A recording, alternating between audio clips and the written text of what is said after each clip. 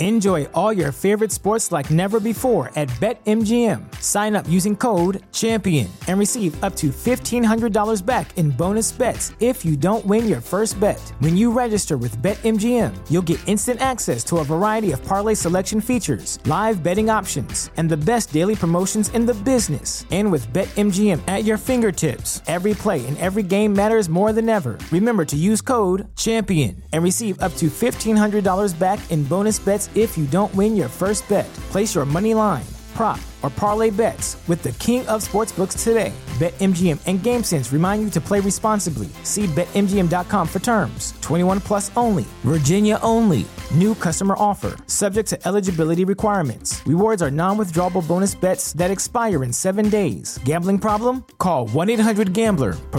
Promotional offer not available in Washington, D.C. At Parker, our purpose is simple. We want to make the world a better place by working more efficiently, by using more sustainable practices, by developing better technologies. We keep moving forward. With each new idea, innovation, and partnership, we're one step closer to fulfilling our purpose every single day. To find out more, visit parker.com/purpose. Parker, engineering your success.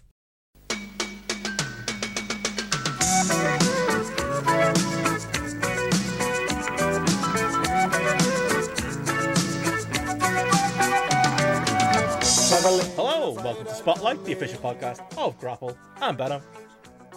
And I'm JP. And we're here again, JP, on a Tuesday night. Just got finished on our Patreon pre-show with patron King of the Mountain, newest King of the Mountain, Liam.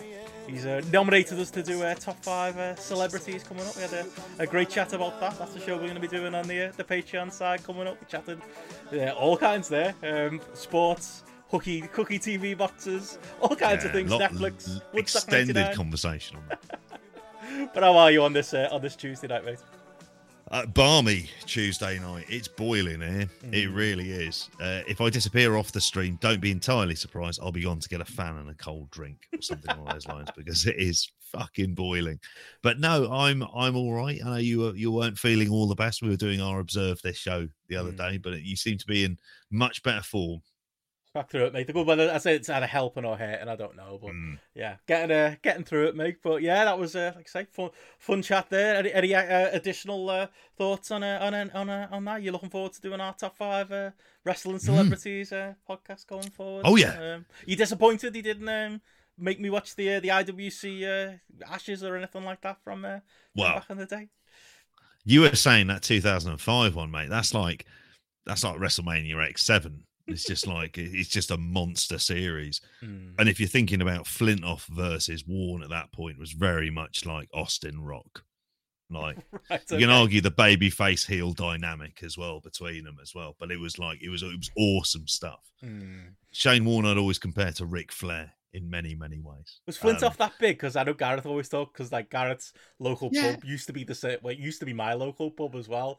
And there's still stories told to this day. The day Freddie Flintoff in his pomp turned up at that pub. I think Gareth's got a photo with him, or at least Sarah does. Like I've some of my mates who were in the pub that night, I got photos with him. It was like the Rock had turned up, you know. Like he's just a lanky cricketer. Mean anything to me. He wasn't lanky in 2005, mate. He was a big unit. He's had a show on BBC One. Oh, he's a good bloke. He's a nice bloke. I quite like him. Yeah. You know, he's did celebrity boxing for a bit. No, he was honestly, at that point in time, he was box office. Like, it was a box office series. The IWC series might be the 2011-12 one. Okay, I think it is where England win down under, and Alistair Cook is there. But it's like, you wouldn't find it as exciting, and it also went on in the middle of the night, so it wouldn't be something like the 2005 Ashes where people were, at that point in time, Benno, like, honestly, you were just going into pubs and people were transfixed by the cricket, because it was like the last series to be on terrestrial TV for like a really long time, and it was just like this massive Ashes series. I love the way you explain it to this to me like I'm some alien who didn't exist in this It was country. WCW versus WWF. It was Attitude Era cricket. Right, what it was. okay. Attitude Era cricket, like, just to stress. But it was 97, like, is what it was, like, war-wise.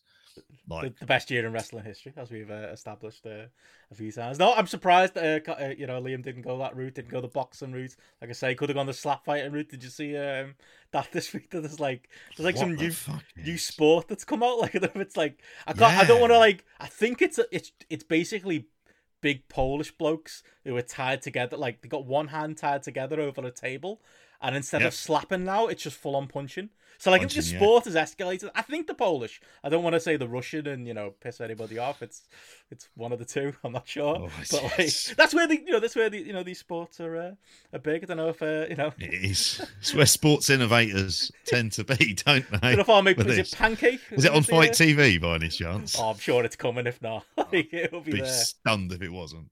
Was it Pancake the name of the famous Polish one? That wasn't his name, was it? It was something like Dumpling. Dump Truck. Yeah, Dumpling. Dump Truck.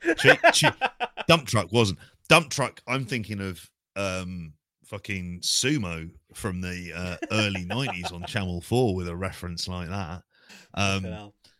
Yeah, no, Dumpling, there was, it was Dumpling, but he was a cheat, as we'd established. He was tucking his fucking chin in the coward. He was just like doing it. It was cheating. He was just like pushing his shoulders up. Like, you went, nah. And it just felt like justice had been served, Your face there, you felt like justice, like Trump getting taken down. Yeah. Justice. Mate, when he didn't win, it was like when the Birmingham Six were released. It was like true, proper, like, that kind of stuff. It's like you can't be doing it. It was like a miscarriage of justice. As Linnae says here, Dumpling and Walrus for the baby. Walrus. Still feel like Linnae could have got involved. The people's hero. Yeah. Oh, but yeah, that's but hopefully we can cover that series as like a Patreon special at some point. But no, I'm excited about what we've got coming up. Speaking of Linnae in the chat, we've got some fun stuff coming up on the public YouTube for everyone.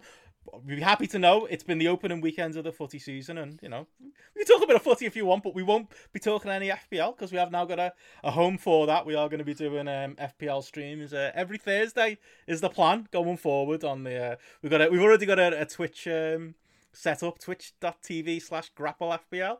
If you search that, you can subscribe to us over there. We'll also be simulcasting those shows over on the YouTube as well. So I'll try and not jump around and be too proud of myself for getting Haaland in this week and having a great weekend on the FPL. I'll wait for that till Thursday. Crystal Linnae is going to be involved. Jamesy, Andy Ogden, basically a lot of the lads from our draft league are going to be involved. Yep. So I'll save the brag until then. But you enjoy the opening weekend, JP? You looking forward to chatting it all with us on Thursday? I'm looking forward to chatting to it. It's a marathon, not a sprint, though. I would remind you, Benno, with this. But spoken very like a true much Arsenal fan. Well, spoken like the true sheep that I am, the first thing I did was get in Haaland for Kane. And I saw the price rise. I went, thank God for that. Just like managed to get that in there. Otherwise, it's hard to kind of determine because it feels like we're going to have a mad sprint of football now for a few weeks. But great, isn't it? Made up. Let's see when those double game week kicks in and stuff like that. Like, that's where the bread and butter FPL. FPL aside, honestly, that's all I did Friday night. I was watching, I watched your lot. Saturday morning, I was up watching the early game, watching Liverpool, watching like the 3 PMs. I was trying to get on the dodgy sites we were talking about on the pre-show, right through to the late games. I'm sure the novelty will wear off soon, but it's fucking great to have it back. Oh, it is. Yeah, something to throw itself into. I got a text there from my son earlier on in the pre-show that Oxford beat Swansea in the League Cup on penalties. So he was slightly annoyed about it. He was umming and ahhing about whether or not to go. It's not quite cheap for him. But football's back. It's back round here. It's certainly back on Friday night. It wasn't a repeat of the horrible Brentford game. I don't feel like I want to say too much or be too bullish about Arsenal because we all see how it ends up and we become banned. We've been trying very, folks very easily. Tie JP down and force him to watch the All or Nothing on Amazon. The Arteta loving of Arsenal. You got to watch it, mate. You got to watch it. I don't want to just sit there by the end of it and think that Arsenal's being like run by David Brent. I don't want to do that. That's why I kind of almost like blanket review, like any reviews of it and stuff I tend to ignore because I go, no, I'm watching this through the prism of Arsenal, so I find every bit of it interesting. It's a bit hard when I hear KSI at the beginning going like we're in one of our worst periods in our history. It's like, hang on, mate. We haven't turned into Leeds in the 2000s just yet. It's like we haven't finished in the Champions League for a few years. It's that Arsenal fan TV generation, mate. They don't know what they're born. It is. Like anything pre-Wenger, like there's nothing about that. You mentioned the Dark Prince George Graham, and it's just like over their heads. That's a legend. But no, if Arsenal midfielders then would have got you fuck all points, mate. No goals, no assists. You just go with that back four and Ian Wright. That's all you would do. Well, I've got some Arsenal boys to be thankful for, but yeah, we'll be talking all of it on the Grapple YouTube and over on twitch.tv/Grapple FPL this week. But yeah, other than that, this week got lots else going on. Me and JP yesterday through my little bout of food poisoning managed to get recorded. We don't stop for anyone, JP. We still get our dates done. Maybe a couple of days late. We got our Ric Flair 1991 joining the WWF episode of Observe This, where we went through the Observer and the Torch from that time. As always, the headline story is never the most interesting thing of those things. Some fun stories. Mick Foley having 5-star matches in 1991, allegedly. Yeah. I still think he was the one writing those results and putting those star ratings into Meltzer. Do you ever hear that story? Like that's what Jericho did when he got started with his career, where he was like writing into like the magazines and the Torch and the Observer under like assumed names, going, "Have you heard about this Chris Jericho? He's really good, you know. Great wrestler. Saw him wrestle last night." It's a good. If it works, it works. I feel like Foley was possibly doing that back in the day as well. But yeah, there was tale of his 5-star match with Eddie Gilbert and lots of other notes. Yeah, loads of stuff like that. If you're ever interested in global, it's global heavy. This one possibly as global heavy as we'll ever get, unless we do a retrospective of global on ESPN. Like about being the third company and all this stuff. Obviously, it didn't come to pass because when I mentioned global, I'm sure a lot of listeners' minds will go to Global Force and Jeff Jarrett, who is also in there as well because there's a lot of USWA. So we got Control F Jeff, and where will he make his appearance this week? And some weird comedy styling stuff, which let's just say it's not this offensive, it just doesn't age well. It's like if you read Power Slam and you thought Stately Wayne Manor, that's for me. I want an entire magazine in it. Very much what it sort of becomes towards the end, and literally does by him in one of the letters. But yeah. Oh, we were saying it on the show. Stately Wayne Manor. I would buy those Power Slams and I would read them cover to cover. Like it was my only source of real wrestling news. It was so exciting when I was like a teenager getting this real life magazine, not knowing that Finn Martin was basically just taking all of his news stories from, the Observer and the Torch and just copy and pasting. Or like I used to ring the Power Slam hotline and like I found out years later he was literally just reading the Observer out basically on there. That's what he did. But like entrepreneur, mate. Stop it. Hey, I've got much respect for Finn Martin. We met him that one time at the Manchester Con. I had a great time. Great bloke. You bought him a pint, Came over and said, "Yeah, Benno, this is me mate Finn." One of those famous JP moments. Lovely bloke, follows me on Twitter. Please don't unfollow me, Finn. But yeah, to the point, Stately Wayne Manor, who does turn up in this edition of the Observer, like his article every month, I would skip that fucker no matter what. Like even if I'd read it cover to cover 4 or 5 times, it'd be like the 6th time where I'd be like, fine, I'm gonna read it, and he'd be just wanking on about like some I'm the real heel, like garbled nonsense that you could barely make sense of. Like maybe I was just like a dumb 12, 13-year-old not really getting it, but no, I was glad to know that you were as much a hater as me. Yeah. That definitely came out on our show. Absolutely. Everything else I'd read. There would have been a point in time that Mo Chatra doing MMA wouldn't have been stuff of interest, but between him and Dave Meltzer, they got me into MMA. So I was kind of appreciative of that, but that was always something I avoided. Like it was just like, I'm not going to find it funny. I don't even know what his opinion on wrestling is. Just appears to be a mad fella writing in. But yeah, there you go. Yeah, it's funny when you see names like that. Martin Nolte, ROH commentator of fame, turning up in the letters pages in the Observer this month. Bruce. I was going to say Bruce Pritchard. Then Bruce Mitchell writing some rather strange comics in the Torch, covering the Sid Vicious's push. Who's apparently JP in 1991 next big thing. Sid in the WWF, who's going to be the next the next big star. Yeah. But no, it was fun seeing that. Softball Sid. No chance. It's fun seeing that covered across the different newsletters and going that far back. Look forward to us getting into some 80s Observer and Talks. Actually, we need to get onto Big Dave to get some of those 80s retro ones. Not just the Bruiser Brody Memorial Edition, which is basically the only 80s edition of the Observer that's on their website at the minute. I really want to get into that stuff. We'll get the real names you love, JP. Oh, yeah. Some territory gossip going on. Like that's what I want. Hook that stuff to my veins. I want world class gossip. I won't lie. That's what I want to see. I want Fritz. Yeah. Basically, I want to hear the shit about him. That's where I'm at.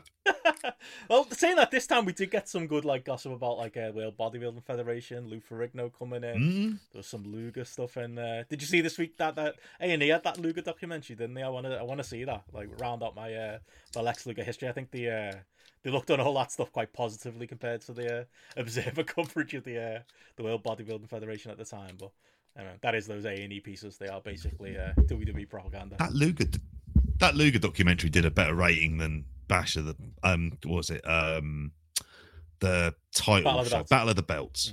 Yeah, did a better rating than that. Which I never would be saying Lex Luger ratings draw, but you know, here we are.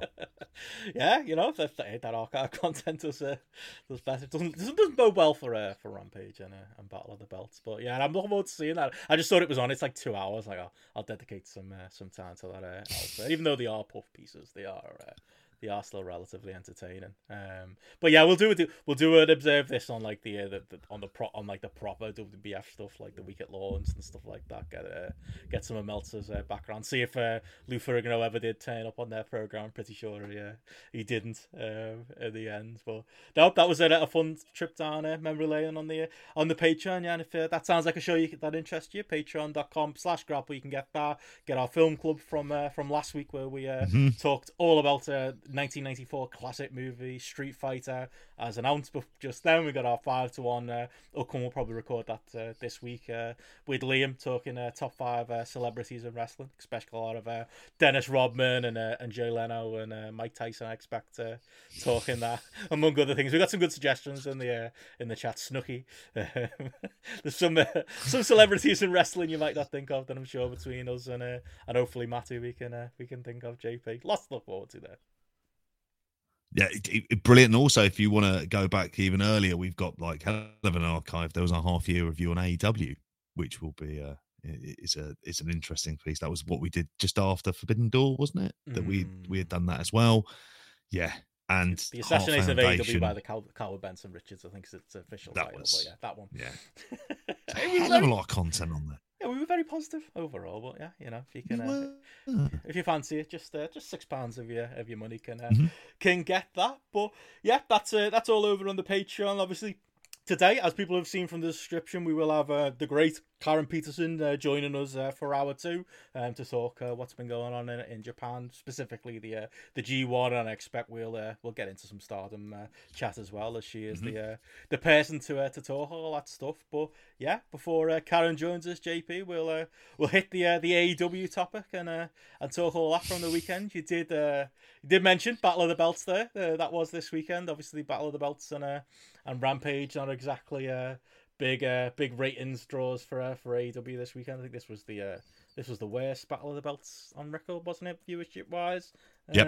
You know, I mean, does that shock you, considering it was, you know, a rando, you know, Saturday with 5 days build? You know, it's like when Dynamite came round, like I was saying this to you on Thursday when on Friday, sorry, when they advertised that on Dynamite, it was just a bit like, what, Battle of the Belts is this weekend? Oh, maybe I've just not been paying attention. And then it turned out, no, they literally haven't mentioned it until Dynamite last week. So that might explain why it did 437,000 viewers, which is down from Battle of the Belts 2, which had 527,000 viewers. But you know, it's one of them. You know, I think, you know, Rampage at this point has become ROH Rampage, so you know the Rampage ratings don't tend to shock at this point. I think it came 5th on cable. It was slightly up for the at least for, you know, the fact that they have Moxley on there did help, but you know, obviously still in that same place, 0.15 in the demo, 468,000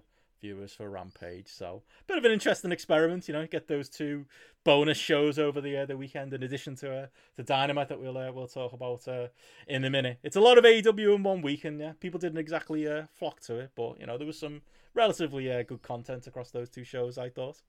Basically the stuff that didn't involve Jay Lethal.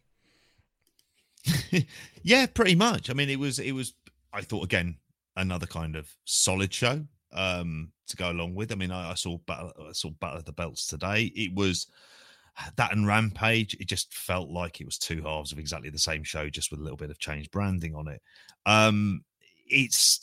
There is still the general confusion when you go like kind of was it Battle of the Belts, but there's so many belts that could be going through on there as well, and then we have to have a change of commentary team for it at the same time. So it is still part of the muddle, and they're going through sort of shows and announcements and title defenses at like quite a rapid rate here, because obviously we've got a big show. Is it them? It's their Minneapolis debut. Is that right? Yeah, that's with the Quake on the Lake, which Wade Keller will not let go because they don't get quakes in Minnesota. Apparently, I mean, I feel like it's just a phrase, you know. But okay, it rhymes with lake. Yeah, I think that was the amount. Like, that's basically it. Which is Wade's point. Also, Bake on the lake. We'll think of it. Thought into it.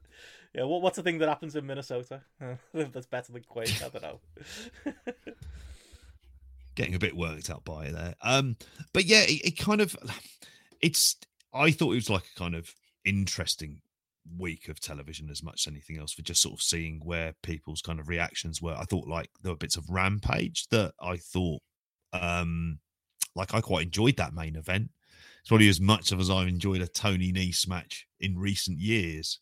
To be honest loves with Tony you. Nese, doesn't he? Big Tone. Like Tony Nese and Jay Lethal are guys. Like, based on this. He does. In a tag team though, I don't mind. Decent. Josh Woods came across well as well on that. Yeah, and if the project is Josh Woods overall, then Tony Nese serves his purpose, much in the same way that Mark Sterling does. There's just so many of these characters there. Chris mentions there, Jake Roberts come back and call it Snake on the Lake. That would be. There you go, perfect. We'll get an ice cream van and call it Flake on the Lake, or like, you know. Well, there's the title. There it is. But it does make me feel like there still is, like we're still slightly in reset mode. Like it feels like we've got the shape of what could be a very good card for All Out. That looks like there appears to be directions. Like it's interesting where it's going to go from there. Is that going to be what we're getting Kenny Omega before that? Or is going to, you know, because we're talking about it's happening in a couple of weeks. So it feels like they're cramming in a lot of stuff. There's a lot of cramming in of Jon Moxley matches as well, which I'm assuming is to make him look like the active champion. And he goes out there and he wrestles while CM Punk isn't there at all. So to try and build credibility to that rematch. But it hasn't been announced. So, like, I wonder about... I don't think that's happening now. I think it'd be... I don't. We'd know by now. I think it's... But I don't know what the plan B is, because, like, that's the weird thing about their booking right now. Like, because the Jericho match is obviously a time of recording this week, and they literally, like, I feel like, you know, poor Eddie Kingston, like, got torpedoed for the sake of Jericho's credibility going to this title match. I saw Meltzer say that. Meltzer was like, well, you know, if Kingston had won the feud, then, you know, everyone would be complaining that Jericho was getting a title shot on Dynamite. It's like, mate, in a world where Mance Warner got a title shot on Rampage, I'm not sure. You know, I know that's not great, but it's still the lesser evil might have been, you know, going another route. Yeah. Or aside from, yeah, you know, they've done that to make this Jericho match on Dynamite feel important. Like, unless they're doing a rematch of that on the pay-per-view, obviously Eddie Kingston's now paired off with fucking Sammy Guevara, you know, the bottom man in that stable, which is a bit of a disgrace in my opinion. It ironically feels like Chris Jericho in WCW, doesn't it? Being kind of like not being allowed to be in the kind of the really interesting feuds where he should be, because I will maintain that man gets like headliner reactions there that match up to anyone. There is a crowd connection, and it's a character that in 2022 has a lot of appeal to it. I'm surprised they didn't go that route. If Punk wasn't available, you know, you could have done Kingston Moxley at the pay-per-view. I mean, this might all age terribly and Punk turns up, you know, this week and it ends up going, but it doesn't feel like that's happened. Like Connor's saying in the chat, you know, is there a chance of Jericho winning? You know, that's not the first time I've heard that this week. Like, that could potentially... I don't think that's going to happen, but Yeah, how do you like get to like a big Moxley defense on pay-per-view? Maybe it's Kenny, yeah, as Carl said. Maybe Kenny's coming back. Although it feels like the stuff on Dynamite last week was more to set up Kenny being involved in this. I suppose he wouldn't be involved in the 6-man stuff. That would be Hangman, wouldn't it? So maybe if Kenny's return is soon, would they go straight to that with Moxley? Don't know. I would personally want to see a Kenny Omega coming back focused, wanting to win back the world title rather than being involved in Young Buck style stuff. That's probably where I'm at. Like, I think there's a point where you need to have that core of top guys and they need to be consistently interacting in some way, shape or form. You need to have those people around them, like that kind of, iron sharpens iron and the rest of it. The whole idea of this is for them to feel like they're at the top of the card, and that's what I would prefer to see. I'm never really been into the idea of trios belts. I've never saw the need for it. It feels like something that's somewhat excessive. I'm not really excited by the end of Undisputed Elite. Like, I did laugh when I saw the picture of the kid. I won't lie. I mean, I laughed at that, but that shouldn't have been the reaction. But I could have cared less. I listened to the fix this week, and like Steph will back me up here. I had this take before I heard Tom Martin have it, but like genuinely, like we're on the same wavelength on this. Like, I thought it was just me watching it.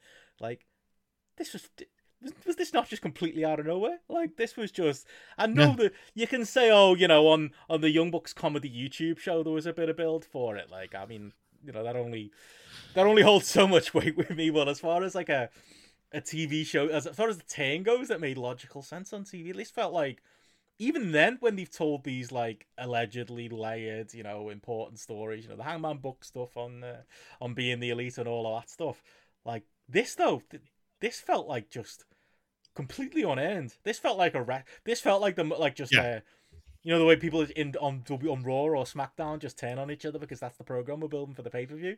Like, it felt like the most convenient. Well, we got 6-man belts now, so I guess we're gonna split off Adam Cole and Kyle O'Reilly and Bobby Fish, and then we're gonna split off the Bucks, and I suppose the Bucks can be faces for it. It just felt like a proper I don't know what they're going to do on Dynamite this week to get Cole to like retrospectively explain his actions, why he's done it, like what the motivation of that character was, or what the seeds that have been planted, really, in the recent weeks. It was such a cold turn that felt so mechanical and so literally conveniently because the 6-man belt's on the horizon now, and they want to, build something for that, and they want to get those pieces in place. It didn't feel earned at all.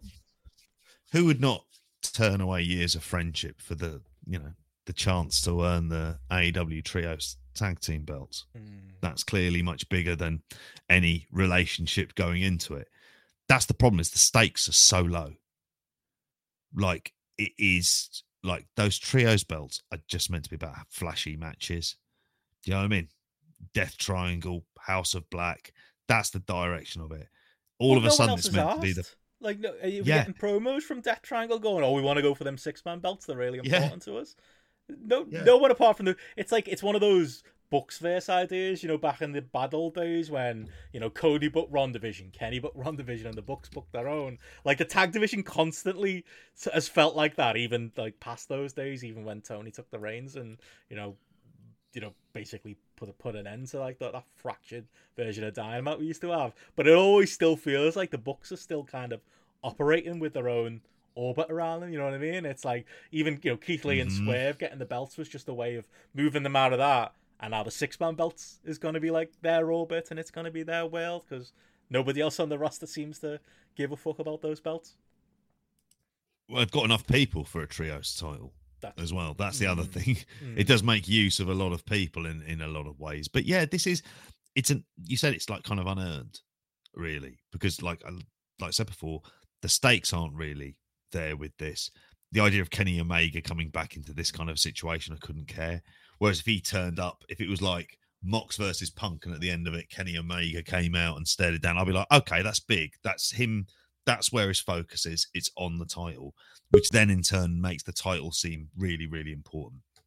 That's exactly the kind of thing that I would really want to see. But quite often, that's not what you necessarily see in in AEW for this. I mean, the Team Taz, like as a kind of counterpoint to it, I didn't mind that because I thought what this all did was it was Taz going, look, it's kind of over. It's more or less him saying, I'm a commentator now, and everyone seems to be big enough that you'll all go and do your own thing. Good luck. And it dissolved the stable, which, let's face it, served its purpose. Raised Hook, raised Hobbs, raised Ricky Starks.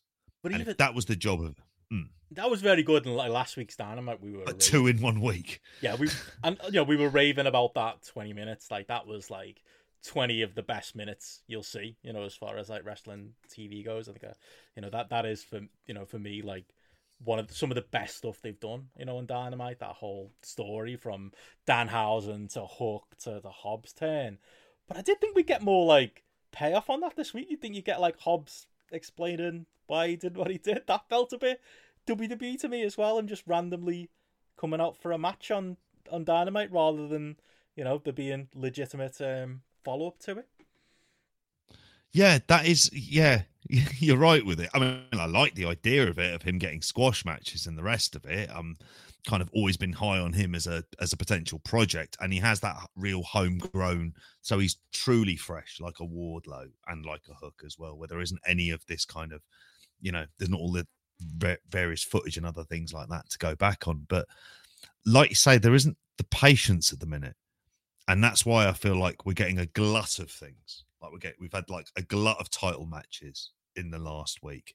We've had we've had more debuts, like kind of in a Madison Rayne kind of appearing into the ecosystem on Rampage. There are still those kind of like issues with it. Like I'm still very confused about the role of kind of the Britt Baker, Jamie Hayter, Thunder Rosa stuff, because it just feels like the women's division in stasis, kind of like the issue with that. Although that match was great on Dynamite this week. I really enjoyed that. Oh yeah. And it can work. I even thought that the one on Rampage was good, but then I didn't realize afterwards when I watched it that she'd broken her nose, Jamie Hayter. I was like, I couldn't really spot where that happened at all. I know it fed into a thing that people had said about Thunder Rosa, but it is still, I don't know. I think it's at the point where you get to All Out. I mean, because what is the card going to be for All Out at this stage? And we're only a couple of weeks away from it. Like, at what stage are we going to be in with it where it feels like, okay, and then after that, we almost know once we get the show itself, because I think Eddie Kingston, Sammy Guevara feels like one of the main things that's been like kind of announced for it. Are we launching into another tournament as well very soon to have the champions announced at All Out for the trios belts? You have to get moving on that if that's the idea. If the finals are going to be, it's nearly we're 10 days into August here, for fuck's sakes. It's like there isn't a lot of time here with this, and they do need to kind of get somewhat of a shift on.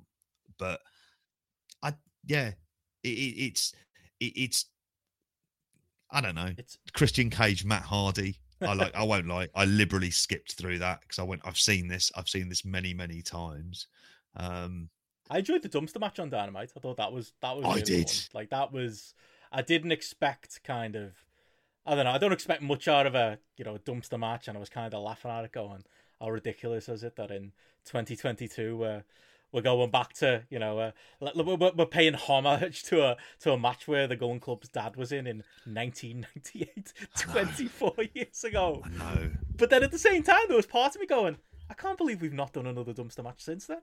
Like, because that one in that, I've got fond memories of that 1998 one, whether it was Cactus Jack and Chainsaw Charlie, Terry Funk making, chicken salad out of chicken shit with that one. But like, that's a fond memory of the Attitude Era for me. It shocked me that it took them this long to do it again. And to be honest, I thought they did a really good job of it. Apart from being literally terrified for the lives of both of the Gundams at the end, where it half looked like one of them had fell out when when the dumpster fell over. It turned out to just be like a bit of cardboard, but that was terrifying. But that aside, I thought that was a really fun little gimmick match on Dynamite from AEW this week. It was a fun gimmick match, and it was I just wish this feud had dragged on. In some ways, I wish this match had been a match on the pay-per-view, because it would have kind of almost made it feel that bit more special, because they've been a lot of the fun part of AEW undercards for like the last little while. And the idea of the Acclaim being a face team has to go there. I would like to see them have a kind of sustained push. I think they've shown enough growth in the ring as well, but they should be at that kind of top end. And again, there is that appeal with AEW of who are the genuine homegrown stars, and the Acclaimed very much kind of like fall into that category of not having that national profile before this. And they're the most that kind of have adapted to like television as well as anyone, as you would have expected. Even like an Eddie King, Eddie Kingston's adapted incredibly well, but the Acclaimed really have for that. So if they're leaving sorry, say again. They're a great mid-card act. Like you need. They're never going to be like the main eventers on the show, but they're always going to be like a consistently entertaining part of the mid-card. I think there's a little bit more. They're so young, and the upside is big, and they both can talk. Like there is all of the upside with the Acclaimed is really there, and they're fresh. And I think that counts for a hell of a lot. There isn't the idea of you've seen them in other places, so it feels like a repackaged version of someone you've already seen. It's like, where do they go from here? Like, I think for them, they'd be better off in WWE. Like they have WWE kind of tailor-made all over them, like as the kind of act that if they went in, like they go, actually, there's really a lot to work here, because Bowen's performances had really raised as well. But yeah, so Max Caster got the attention of John Cena, didn't he, on Instagram this week? One of Cena's cryptic Instagram posts was a picture of Max Caster. So Cena's still got his finger on the pulse as far as like who the hot talent are. But no, I thought it was a good week for them. After a couple of middling weeks with the bad battle rap and some of the other stuff they've been doing in this Gun Club feud. But no, I thought they were a real highlight of Dynamite. And yeah, go on, JP. And we have a guest joining us to talk AEW as well. And I've talked a little bit of AEW, I think. But hello, Karen. Hello, gentlemen. Good evening. How do we find you? Is it sunny Florida? Absolutely not. The Sunshine State is a misnomer in the summertime. It is raining sheets upon sheets of rain at the drop of a hat. My Christ. Yeah, it's horrible here. It's the opposite end of awful. Hot, but we're not built for it, Karen. We don't know what to do. Yeah, I'm originally from New Jersey, so I'm not built for it either. And in Florida, everywhere you go, there's air conditioning, so it's like I get very spoiled. Where it's like, oh god, I have to go outside from like my house to my car, from my car to the office, and like in that like 3-minute walk, I'm like just drenched, like. Sweating like I'm paid for it. It's disgusting. I love Florida, but there are times I hate it so very much. See, I think I'd enjoy that. It's like when I was in Vegas this year for Double or Nothing, and we did LA as well. When I'm ready for it and prepared for the sun, I have a great time. But it's living in this country. It's just No. See, LA and Vegas is a dry heat. Right, we have a stifling humidity. It's like smothers you. That's the difference. Not good. It's not a good feeling. You would really dislike it. Well, we're glad to have you here, Karen, because we were just getting done with being the moaning old men about AEW, and I was literally about to segue into us. Well, these are the things we enjoyed on AEW this week. So I showed up at the right time. You did. Well, unless there's anything you want to rail into, if there's anything you hated from. No, I'm very admittedly a very casual AEW fan, and this past week I didn't watch. I have a bit of 5-star Grand Prix and G1 burnout right now. Yeah. So it was like, if I don't have to watch wrestling, I was just playing Animal Crossing this week. So.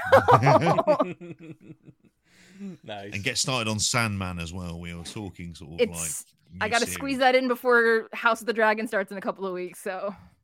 Yeah, I'm hearing good things on that.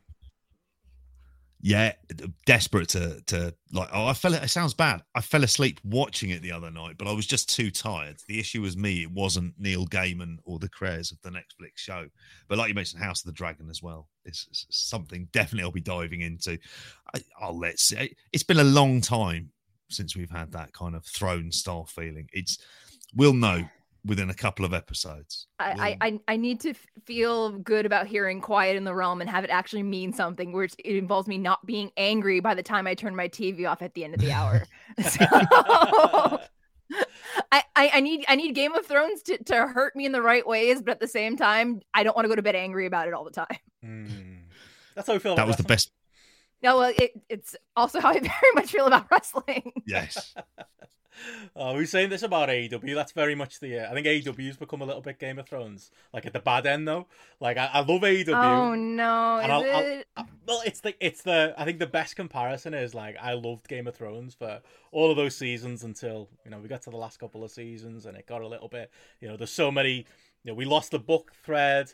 And then the problem was they were trying to tell stories with all these disparate characters on all these disparate islands. And it just started getting like, you know what? Should we just have everyone teleport? Because it's like, it's too much effort to have everyone travel across this land for, season 2, you get characters spending the entire season going from north to south. And then the last season, like, okay, we'll buy the dragons now. Here we are. It's like I'm going to sneeze. Oh, look, I'm at the wall. Yeah. And I think... I think AEW's kind of got, because there was that like big kickoff this week where that idiot got on his I don't know what social media platform was on, but he posted that video where he was going on about how Mance Warner being on Rampage. Am I supposed to know who that guy is? That video that was doing the rounds this week. That guy. I mean, that's always been something that AEW hasn't been strong about. Like they bring people in that they know, but they don't explain it enough to the casual audience. So it's like, a prime example would be a couple of weeks ago when Miyu Yamashita showed up to fight Thunder Rosa. And that's a very big deal for people who know who she is. But if you don't explain that, people are like, why should I care about this? Yeah. Like, I was mad watching that match on Dynamite or Fight for the Fallen because I was like, what? Why is nobody caring? Nobody knows how important this match is. And they kind of have that Game of Thrones season 8 where they're trying to wrap all the things up and just cutting storylines and cutting characters out as quick as possible. And it's supposed to be different. Well, that guy got so much grief. I think it was TikTok he posted the video on. And most of it was said because it was going, well, you can just Google it. And that is true.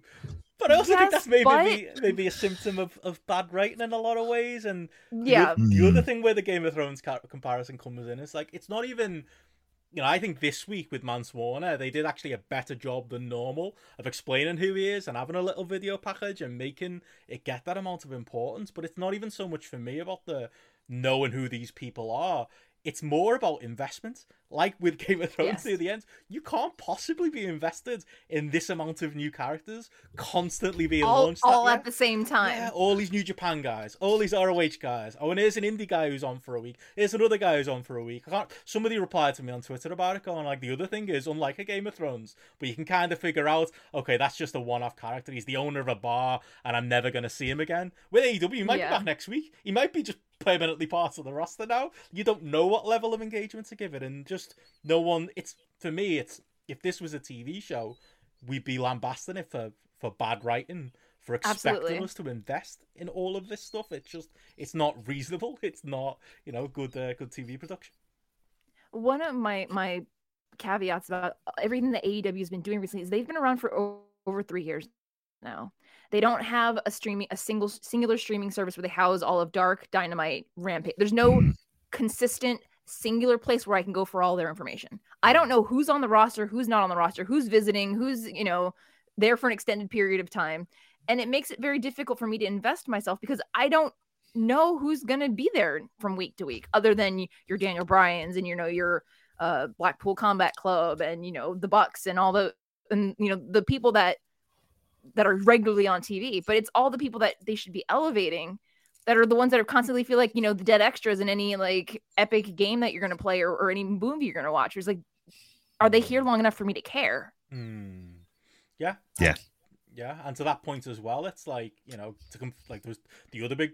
It wasn't a big news story, but there was a bit of kickoff this week about Miro and Andrade, sneakily liking a couple of tweets talking about like their TV time and stuff like that. And again, that's another one you could dismiss as maybe not connected to all of this, but I do think that is there are, as much as it's good to have a TV show where a lot is happening and there's a lot to enjoy, there are negatives to doing too much and having too many characters, because I've always said this to JP a lot of times with AEW, my biggest barrier this last year, and I think Miro is a great example of this.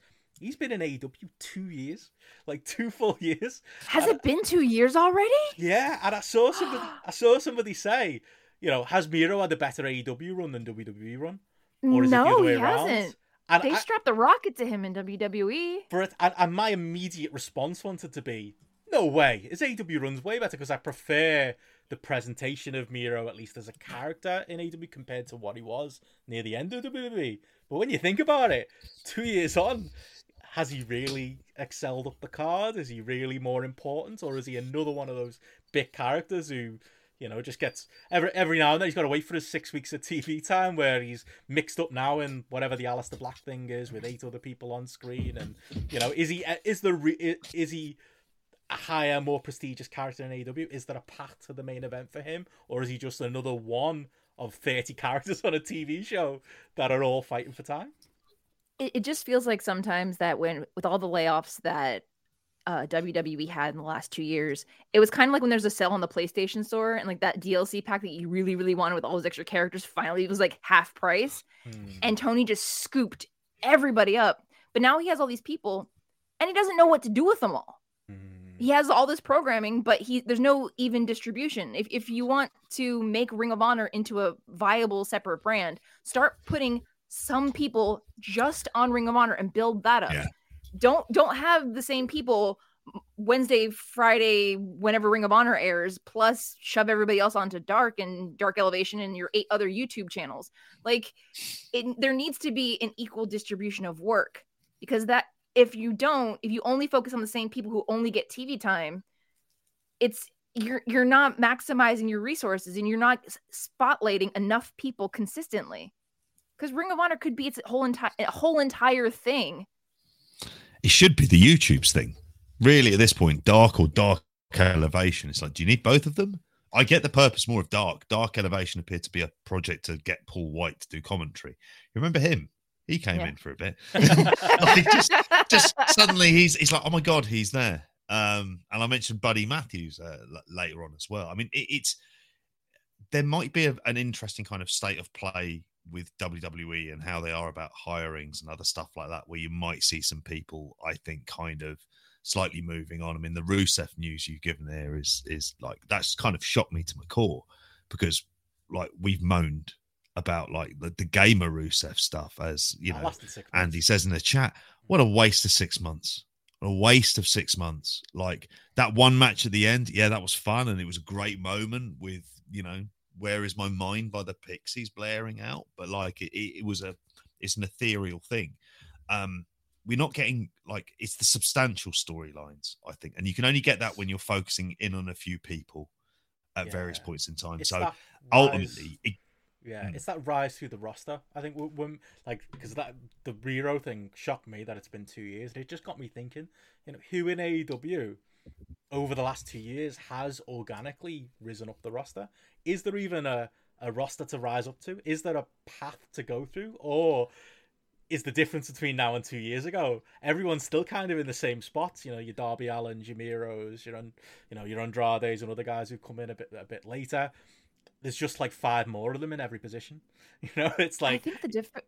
Oh, sorry. Oh, God. I was going to say, yeah, Karen, if you try and like picture that roster, you know, like if it was an EWR game or something where you've got your main event, your upper mid-card, your mid-card, your lower mid-card, I think in a way there's a distinctive main event, but as far as those other levels to climb up, I don't think they really exist. I think everyone's just in stasis in one place, waiting for that 6-week title run, maybe a TNT title run or a rando tag title run, or, you know, they get thrown a bone with something like that, you know, like a Scorpio Sky who's just randomly the TNT champion for a short amount of time, but nobody actually seems to move, and that's interesting, you know, this far along in the promotion. Well, the thing with me was that, like, there for a while, it felt like people were starting to slot into place and starting to climb. The problem is that as they were starting to climb, the WWE releases started happening. And, you know, CM Punk came out of retirement. Daniel Bryan decided he wanted to jump over. So all of that, people were climbing, but then like a plateau, or I don't want to say glass ceiling, but it was like somebody tempered their momentum, and then they've started stacking on top. So it's one of those things where, you know, some people started having that, but as much as I love everything that's going on right now with regards to, you know, guys like Claudio winning the Ring of Honor World Championship, there were people that were like in Ring of Honor when it closed last year and weren't brought back. And I mean, I get the hits, like I understand the importance of the history, but it's the, are they going to start derailing momentum of people that they've had in house for years? Or are they going to find a way to weave like old historical Ring of Honor into the new fabric of, like, I don't know what they're doing with that. Yeah. And if they were to do some of that, it could like sieve off some of like the stoppage that's going on near the top where it's all bottlenecked right now. I don't know whether announcers, we've talked about like what you do with Rampage. Like we talked about, could Rampage be, you know, the women of AEW show, you know, that trademark that the AEW women that they trademark. All elite women. Could it be I would not be mad at that. Could it be ROH Rampage? You know, it basically is. It's the Jay Lethal show now. Like, it's basically what we've we've wound up with. You know, maybe, I don't know, maybe that's a hard sell to TNT to go, by the way, but giving you our sub brand, maybe that would be a way of like separating things out. But yeah, there's a lot going on right now, isn't it? Like, I'm sure there's a lot of good intentions involved, but the problem is that it's all trying to be done by one person who does a lot of different things, both inside of wrestling and outside of wrestling. And at some point, the plates are all going to fall at the same time because he's going to burn out and stop being able to spin everything. Yeah. And it's one of those things, like, nobody wants to see that happen, but at the same time, he needs to let go of a little bit of control and find people that he can trust to run some of these things. Like, give me Chris Hero and put him on Ring of Honor and like have them work with the newer, younger guys that are stuck working on Dark and Dark Elevation. Put them into Ring of Honor. Let that be their thing where they work with old Ring of Honor. Kind of not like the original NXT where it was like mentor-mentee, but like if you want to weave old and new together, you need to have somebody behind the loom running things. Yeah, especially with, like you and say, they could have so much going on. What was that, JP? Sorry, you broke up a bit. Yeah, sorry. My internet has decided to go to pieces during all of this. No, just fascinating to listen there because it's the idea of, well, if you use developmental properly, then you've got yourself like a kind of really fascinating product. But it just needs streamlining down. It's like at this point, AEW has become like so kind of upper mid card heavy that really it's like a football team, and it's like buying just midfielders. Like, I don't want to go into fantasy football stuff. We'll save that for Thursday. I was like, wasn't that last week for you guys? It is the kind of, oh God, it's every day, Karen. It's like crack, it really is. Takes over it. Like when you're debating a midnight Haaland for Kane, and this probably sounds like nonsense to you, but it is one of the things with this. It's like it's too top. You can't be too top heavy. You've got to kind of have a balance of a squad and things like that. And you know, you kind of like in a way, for a man who has this data analytics, AEW doesn't feel very Moneyball at times. Yeah, it feels like it was Moneyball for a bit. And now it's all kind of gone out the window because they got the first TV deal, which sort of relieved the financial pressure. Then at that point afterwards, you had them going, like all of the releases happened. And this is where we enter the interesting world of who's going to stay and who's going to go. Because there'd be a lot of people who jumped over going, do you know what? There's a, fresh broom in WWE with someone who I know and has been a top line wrestler and seems to have good man management skills as much as it's, the 2001 version of me is just disgusted with myself for ever making that statement. But that's the kind of position that, it's about that idea of what people will choose to go back, how they'll be used as well. And I suspect the next set of releases that we'll end up seeing from WWE will actually be those kind of older talent, perhaps who've been there for like a really long time, but they're going, actually, there's not really a lot more we can do with them. Don't know how I brought it around to that again, but there we are. Well, that's the negative stuff. But we did say we got you on, Karen. We'll talk some positive. Got some relatively big WWE news to get into in a minute before we do get into New Japan and Stardom with you. Sorry, we're hijacking you here, Karen, and making you talk about all kinds of stuff. No, you're fine. We didn't promise. My evening belongs to Grapple because apparently I'm also Grapple's Karen Peterson. Yeah, we stole so you got to show it. I'm part of the team now. I'm just in the passenger seat letting you guys drive. Is this Spotlight or the Karen Peterson show, which is apparently a thing, Karen, that me and you both found out? I was unaware of that. That was a call by JP. I have never requested dropped that. It in there. I wanted that, though. I wanted that to be the impression of, like, Jesus, Karen's demanding, like, shows, I am jingles. not. How dare you, sir? Your audacity. Just a note to John and Way, we're not talking about me saying I'm a prima donna.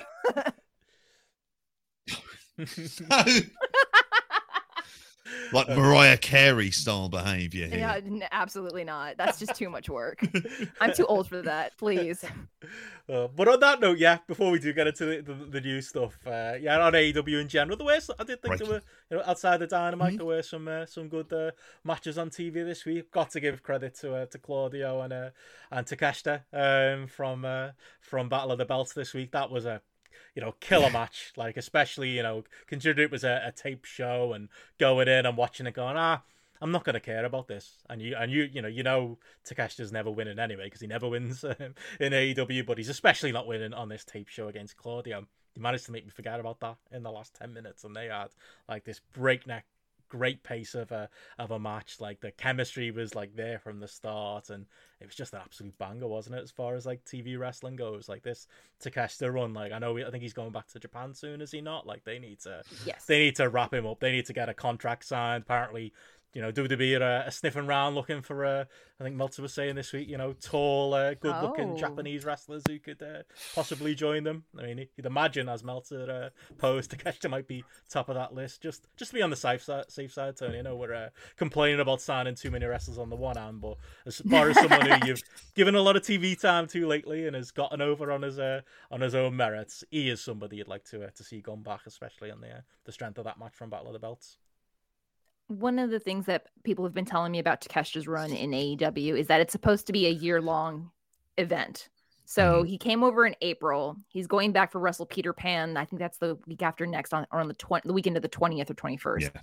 And then he did a live stream with Emi Sakura about a week or so ago, saying that he'll be in Japan till the end of September. And then he's coming back to the States to finish out the rest of that year. So he'll be back. It's just what they choose to do with him.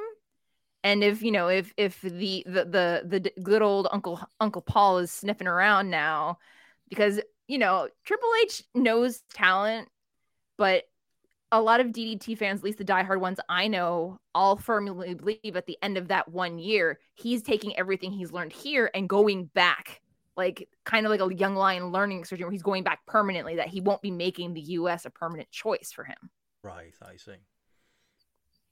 But hopefully then maybe, there's hope there that he can do more, at least on, little periods over and stuff like that. There could be more. I wouldn't be mad with him having a title. It doesn't need to be the top title. It can be, one of the middle titles. It could be the ROH pure title for all I care. I don't know. Just give him something to do. But he's got himself over with no promo time, just having matches in the ring with like kind of bigger names and being showcased. And I think the thing that I really like about Takeshita is this, and what I loved about the match is he's not particularly flashy. Nope. But he does everything so well. Yes. Like, you realize this is a guy who's been in there for 10 years, and it absolutely shines through.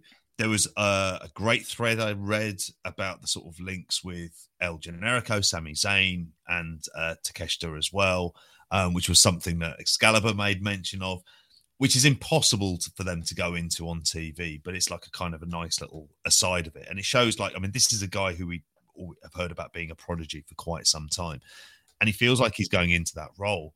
It's just that I imagine for him, the place he'd want to achieve it. And it's difficult to say, because is there not a limit to him being in DDT?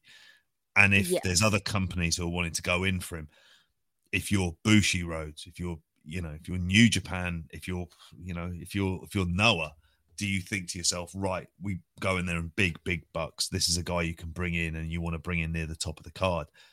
I don't see New Japan doing that side of it, making that kind of an offer. Not New Japan, but since Noah's in the same parent company, they could easily, and they've done talent exchanges before where they could easily shuffle him back and forth. And the thing is that Takeshita's style, since he's come here, has evolved more towards, not just an international style, but more of a New Japan Noah style than it does in DDT. But from what I gather, he still enjoys doing comedy wrestling, so he probably still wants to go back to DDT and be, he has that pride inside of him that it, like, even though they have the comedy background, there is serious wrestling in DDT as well. Yeah, with Endo, and there is. It's that kind Endo. Of. Is he back from injury now? Because obviously he had the injury at Cyberfight. He is back. He got cleared from his concussion. I believe he has He's either in a tag match or a trios match at Wrestle Peter Pan. Okay. And but he's back.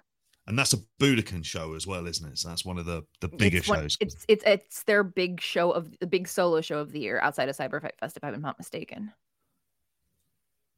Yeah, but he's one of those guys where there's that immediate crowd connection. I think that's the thing that I got kind of instantly. I was like, people are really into his matches, and this happens on every week. And even the squash match he had on Rampage, which I think was taped after this, wasn't it? I think they pretended it was before, but it was after. That was kind of weird. But even there, he looked great, didn't he? He's looked great in every AEW appearance. But no, I'd go 4 stars on that as a match, as far as like a TV match goes. Thought it was really strong. It was probably, I don't know, best AEW match of the week. I did enjoy, for like the criticisms of bringing in yet another new guy. I think Mansoor and Moxley, typical Moxley, someone's got a juice. But that was as far as Rampage goes, I thought that was a great opener. Any thoughts on that one, Karen, or any other highlights from the AEW TV this week? How about you, JP? Yeah, I thought, there was stuff across Rampage and Battle of the Belts that were fine. I thought the Madison Rayne debut wasn't necessarily great, but I don't know. It's strange because they've like brought her in straight into the title feud with Jade Cargill, who's already meant to be feuding, and we haven't had the match with Athena yet. And then there's the whole Chris Statlander kind of feud that's ongoing as well. So that all felt incredibly odd and not really necessary. But yeah, I'm just sort of looking now at AEW. I thought the Wardlow and Jay Lethal stuff on Battle of the Belts was weird. Like that was like it's setting up a Satnam Singh match, which I'm curious about. I won't lie, I'm curious. You want to see him powerbomb, and that's about it. I suppose that's the selling point. Yeah. I don't know. This whole Jay Lethal faction just feels so low rent for me.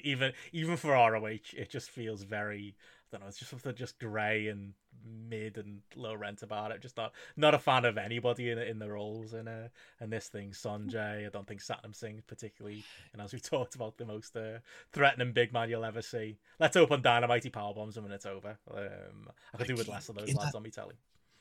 I don't know if you've seen the documentary, Karen, about Satnam Singh. I have not. He's a lovely lad.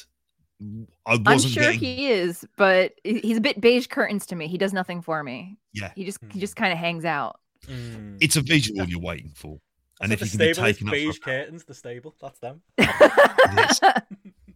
the title of the show. It is. But yeah, I think outside of that, I think that's pretty much most of the things on AEW. Stokely Hathaway signing up Ethan Page, who appears to be on his like third manager and. But still the same gimmick of that's basically is that the impression? That sounds like really harsh. I like Ethan Page. Me too. I've liked elements of his run in AEW. He just is someone who, when we talk about like the log jam, there's no chance he can move up because there's so many other people that are brought in, and he's someone who you think like if they allowed him on the mic for long enough, would he be the kind of person who'd get over to a serious degree? But where is the space to put him in that type of a feud? And he didn't really need a mouthpiece. That's the other thing as well. He was fine on his own when he was in Impact, so I don't understand why they keep insisting on putting him in groups or with a manager of any kind. If anyone didn't need one, it's him, isn't it? Yeah, he's a great promo, like he is. He's very like prolific. He doesn't need a manager. I don't think he needs this material either, because like when he was on the Indies, that was always the comparison. Like him and MJF felt like they were the only two guys on a lot of like the high prestige indie shows who could actually talk. And he'd always be like not budget MJF, but like, oh, he's a bit like MJF. He's just maybe not quite as good a promo, but he's all right in his own right. Like giving him this, the company's against me, I'm not getting enough TV time, kind of rant on TV out of nowhere. When I feel like he was on TV about 4 weeks ago. Like I don't know if it was that long ago that he was last featured with Scorpio Sky and the MMA lads. Just thought that was it's just a bit odd casting, really. I feel like he's one of those many people in that mid card where they just don't really know what to do with him. Yeah, should also go into the breaking news here, Benno. Yeah, that's gone in. Well, moving on from AEW, and yeah, there is some breaking news thanks to Can you guess what it's about? Are you aware of it, Karen? A few people have been alerting us in the chat. Could Apparently, it be that there's been more discovers about scandalous ongoings involving money? Apparently, yeah, WWE investigators, according to Dave Meltzer on Twitter, have found another $5 million in payments that were made related to Vince McMahon. Payments to two people in 2007 and 2009. So there you go. Top that up. Apparently, the WWE earnings is going to be delayed at this point because of that. This is going to be interesting. I have to say, I'm like thinking about this. This is holy 20 million. Are you kidding me? Yeah, 20 million in total. We're at now. That's the totted up total so far. That's what it is. Apparently, it's a new filing from WWE. So Brandon Thurston's got on Twitter. Yeah, it's 19.6 million to be exact. Yeah, but apparently they've had to put a statement out saying the board of directors obviously announced that special committee and the committee have found further amounts, and together these unrecorded expenses total 19.6 million. And yeah, they should have been recorded as expenses in each of the periods, and the accounts are going to be amended. And it does say the special committee investigation remains ongoing. That's so messy. That's so messy. This is absolutely messy as all hell, but it's completely unsurprising. No. Him doing this, I'm expecting him to find more. Like, there's already the stuff that we kind of all know about publicly. But my question is, at what point do they arrest him? Like, is it not fraud at a certain point that he's misusing company funds? Is it not embezzlement at a certain point if he's not using company funds? Like, I'm not a lawyer, but I feel like there needs to be more ramifications than just getting his toys taken away from him. And he still holds majority voting power with his share. The and shares how is that have a been thing? divulged. He should. It's very Trumpian. Yeah, it's like Trump not divulging like his businesses during his presidency. No intention to do. Well, he had a little bit of a flub this morning in Yield, Florida. So you know what? Vince has got for once, good on you, Florida. Well done. Maybe in retirement he was knocking around at Trump's house, and that's why the FBI turned up. It's wouldn't surprise me. Yeah. Apparently, this new filing as well confirmed John Laurinaitis' separation from WWE, which obviously was reported over the last 2 days. They note him as another executive who is no longer with the company. So yeah, takes the payments from Vince from 2 to 7. Should state it is apparently his own money that he did use for these cases, but obviously, as far as accounting goes, he should have been reporting them because it was, saving the company's back from any kinds of a kickoff. But yeah, it's one of them. I think we said at the time, JP, we expected there to be more allegations coming forward as far as like ones that have, maybe ones that where people didn't make complaint or, there weren't existing cases on, maybe people who'd feel, bolder about coming out and making allegations against Vince, but didn't really consider that there's probably going to be more that, WWE should have known about and we're involved in this big money. 20 million of his money is spent on this. Insane. How much was that Saudi deal he signed a few years back? Yeah, I'll pay for that, won't it? Yeah. Well, yet saying that, the shares went up when he left, so he probably made that 20 mil back right away. Yeah, he's not going to be. That's the depressing thing. Well, therein lies the problem. Like we speak about Vince being gone, he's the majority shareholder, and he holds the vast majority of the voting rights on the board. Like still. And I know, like when we had Will on, Will had explained, well, there's things that the board will do, like you'll be torpedoing on his own company if he just directly gets involved. But he still profits off this and will still profit off any potential sale. So it's like, it ties in very much with what we know about the corporate world in terms of people getting away with it. With all he has a golden parachute. Exactly. He gets a golden parachute whilst at the same time, allegations about his misconduct, like over the years, historically, the culture within the company, all of those things effectively go away kind of unresolved. You can see how this is playing out with WWE effectively going, okay, we've got clean broom here. We've got younger people in. We're getting this kind of older guard out. I imagine then at that point, you'll start to see some, they'll change. They'll need to be seen to be changing it around internally enough to show that they're actually making direct changes. I expect in the meantime, though, as a company, they'd be better off saying if they got all of these allegations, coming out and being public with them all and putting them out there straight away. It's the only way, because ultimately what's happening here is that Vince is very much, as he should be, the absolute fall guy here. Oh, yeah. All of the things going on to. And I'm not saying that in the sense of like he's like a patsy being set up. He's the person who deserves this 150%. It's a long time coming, for like over 40 years. He's made his bed. It's time for him to lie in it. It is. And if he can be, and if Linda could take him to the cleaners as well while we're at it, but that would be, very much the chef's kiss on this one. But yeah. And the FBI. The idea of him still not making an appearance. Yeah. But like, mad at it. It feels like any of the sort of, references to him to he's just decided to retire and whatnot, they'll become a lot more distant. We're going to see a lot less of that and him talking much about new regimes. Well, I think this idea that like there was ever a chance that Vince could have stayed on, I suppose it's possible knowing what he's like and knowing the company he keeps, but this stuff continuously coming on. The fact that Will's just put in our chat the fact that the earnings call is now delayed. I don't think even he could have withstood this storm. And yeah, they can frame it like, well, he's gone now, so we're gonna sort all this out. But this probably won't be the last. I mean, not the greatest segue in the world, but before we get to Japan stuff, we've been watching any WWE current. Is Vince being gone and Triple H being in charge giving you any motivation to check out Raw and SmackDown? I was in the middle of live streaming during SummerSlam, and everyone's like, Karen, put it on. And I'm like, I don't want to put on something. They're like, EO's back. And I'm like, oh, son of, just when it's like a bad breakup. Like, just when you think that person's out of your life, they show up and they say that one thing, and you're like, mother, you son of a bitch. I feel like the hook has just been like sat right here. And I'm like, do I want to go back to this? Am I okay going back to this? But like, with Dakota back, with Bayley back, I'm like, maybe I will watch some of it for the women, because a lot of favorites from NXT that got released were the women that I had from most of my time in NXT, especially with the Mae Young Classic. All of those girls a lot of them got let go. So if Uncle Paul is going to start working his magic and start bringing all his favorite kids back home, if he could bring one Jonathan Gargano to the table, I would not be mad about it. But then again, the selfish part of me wants a DIY reunion with Ciampa, but because I need some good tag team wrestling on WWE again.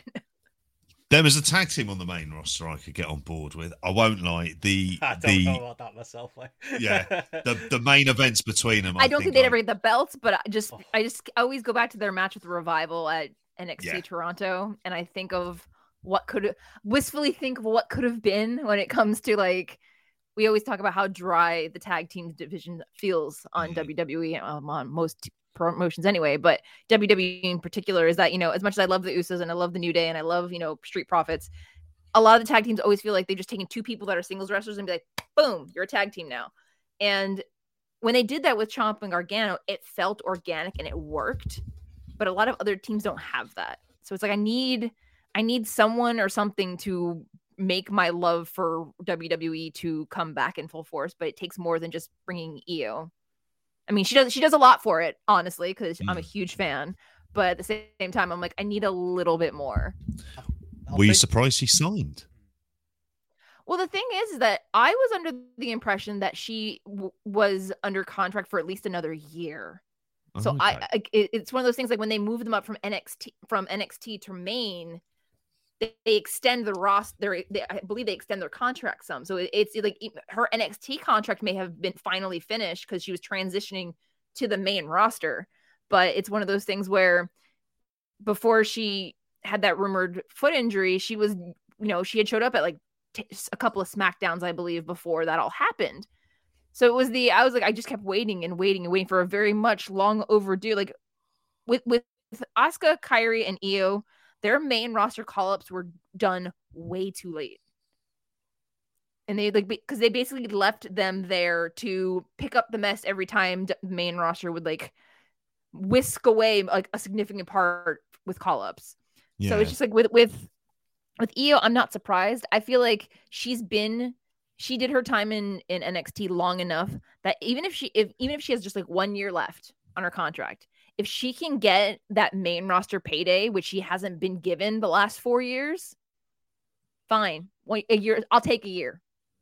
If it's more than that, I'll take more than that. But again, my thing with anybody that chooses to re-sign or to stay, as long as they're getting taken care of and they're getting paid what they're worth, that's all I can ask for.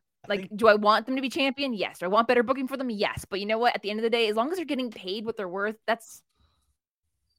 I'll cheer for her regardless of where she's at. I think in this Triple H-led WWE, I think he's going to be taking care of, the people that, that he was clearly a fan of, in that NXT era. Like, personally, don't ever want to see Ciampa or Gargano ever wrestle each other ever again. I'll take them as a team. But you can tell Triple H, Gargano's got to be coming. I'm surprised he wasn't on Raw this week. But, Ciampa's already, being taken more seriously, coming out with the Harley robe and, being given kind of, pride of place on the show now rather than just purely being Mrs. Sidekick.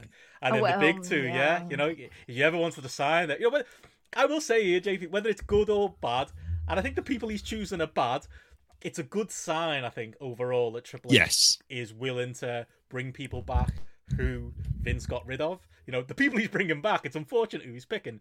Killer Kross and Dexter Lumis ended SmackDown and Raw, Friday and Monday is like, it doesn't exactly excite me as far as two wrestlers go. I'm not a big fan of Dexter Lumis' gimmick, and Killer Kross is just never happening to me.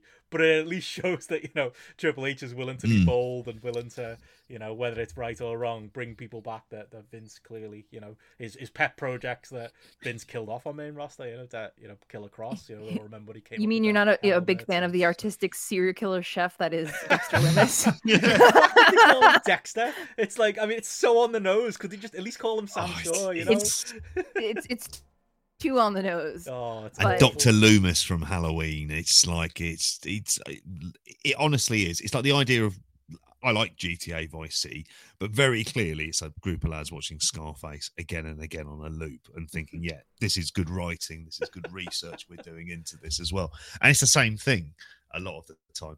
However, you're right, the signal it sends is a very good thing, because people will either work or they don't work and they'll get rotated down. But the acknowledgement that the top end and the same faces and the staleness and a lot of that stuff needs to change is something that's big in there as well. I think we've said as well last week, it's like there's going to be an extended focus on the women, because I think Triple H sees them as like, actually, this is the division that is hot, or a lot of the time, like with feels like much more depth at the top end of it, rather than like, you look at Roman Reigns, and once you get past Brock Lesnar, it starts to become slim pickings very, very quickly. And you don't really have the same issue on the women's side. So I think there's going to be, he could be going all out, and likewise expect Sasha Banks and Naomi to be back there, but they have to be. Yeah. My other hope is that eventually Dakota Kai will finally get her justice against Shayna Baszler. And yes, I don't know if push, by the way, Shayna Baszler, she's getting more time. Finally, Baszler Rousey, for the love of Christ, like how hard is that? I keep wanting her to pitch Ronda out at the Rumble. Like, I just want 1 year where Shayna, like, they gives her that, like, let's do this together, and then she just goes whoop and just like judo throws her right over the top rope. Yeah, fine, end of it. But Tegan Nox is another one, or Nixon Newell. I if she still has interest in wrestling, it's my hope that she would get brought back, because I just felt like what they did with her on Maine, they just cut her way too quick. But that's if that's what she, and again, anyone who comes back, as long as that's what they want and it's not just grabbing at whatever they can get their hands on. They're the I'll kind just of take people fresh face and logic. Yeah, they I'll are. take them, JP, over like Simon says here. Unfortunately, the problem with the people he's choosing right now, Dexter Lumis and Karrion Kross, is it's literally the worst era. It's that NXT that everyone had kind of stopped watching near the end, and a couple of those characters might be the reason why. But part of me wants to know if Scarlett's still wrestling, because apparently she is a great wrestler. So I don't know if she's fine being just a manager, but I've seen her do a Canadian Destroyer in high heels, and I'm just like, why aren't you a champion somewhere? That could go wrong in a number of ways, couldn't it, as well? Like, it really could. Someone's eyes. She's a professional. She is. It's the leap off the second rope onto the like. That's where things could go badly wrong.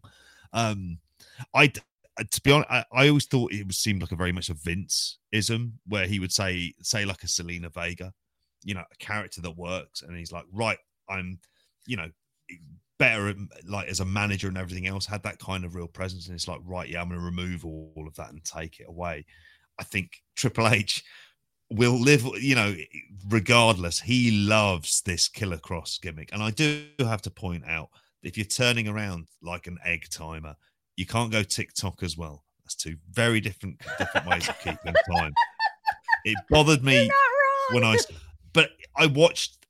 For shame, I looked at a little bit of SmackDown on the BT Sports app because I saw Killer Cross had debuted, and I went, I have to see. I'm curious. I'm just like, are they going to make it right off the set of Ric Flair's last match? You would have thought he'd get a haircut before he got there, because he still looks like he can't be bothered. He still looks like ex WWE star Karrion Kross. He needs to at least get that buzz cut going again and get himself back. It's Kross on vacation. Yeah, it is. He doesn't know if it's gonna stick or not, so he's just like, I'm gonna wait this out before I commit to the look again. You still control your narrative, Kross, which is not the line of thinking you want to be in, but.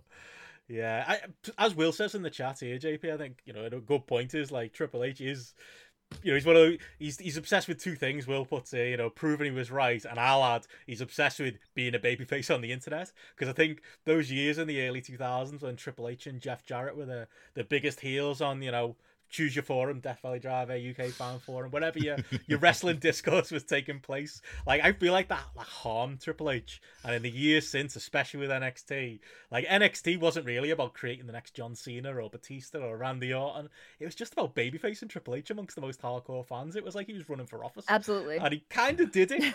And I feel like he's doing it again. He's going to be trying to babyface himself and take those easy wins that'll make him, it's the biggest layup in the world. Do a better job than Vince McMahon, who's done a horrendous job booking that company for the last 20 years, and he's getting minor wins. I'm not doing somersaults about SmackDown and Raw that I watched this last week. I mean, Raw, I watched the first hour, and then Better Call Saul started, so I turned it off and then tuned back in later on. But the way, that's probably the way to do it. I still don't want to sit down and watch a 3-hour Raw, but there were some positive, things in there. A couple of good matches that were on there.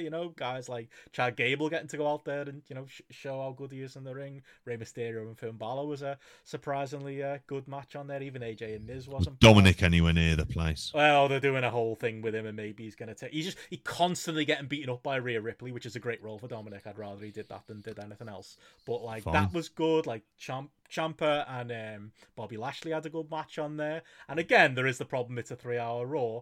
But I think having slightly better matches, having a little bit more logic, building up the US title is something important. Those easy wins, even, and I hate bringing this up because I think people make too much of a deal out of it, but saying the word wrestler, naming the referees, these stupid Vince McMahonisms, of the past.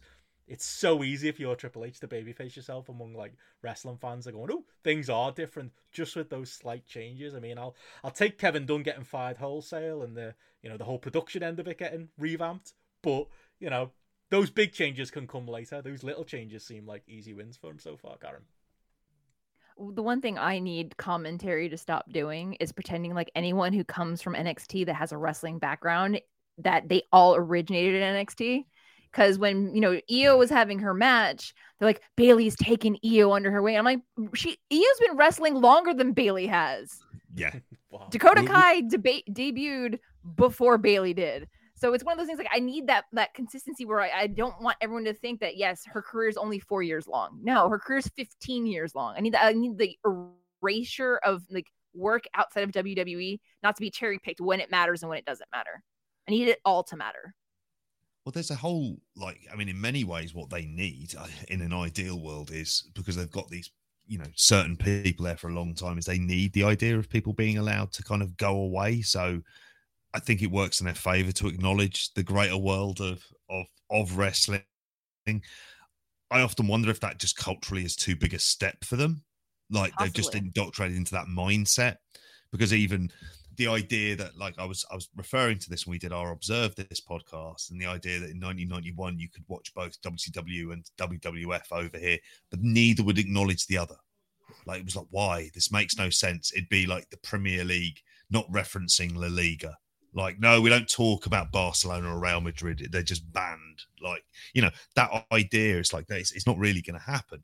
So it's whether or not they acknowledge it, because but then do we get into the idea of what is he ultimately going to go back to the vision of what he saw wrestling as being, which was he wanted to do the NXT Japan and I think the Japanese market that will unite against NXT Japan happening, honestly. And I think, Cyber Fight... NXT UK is moving to NXT by all accounts. Oh, wow. Yeah.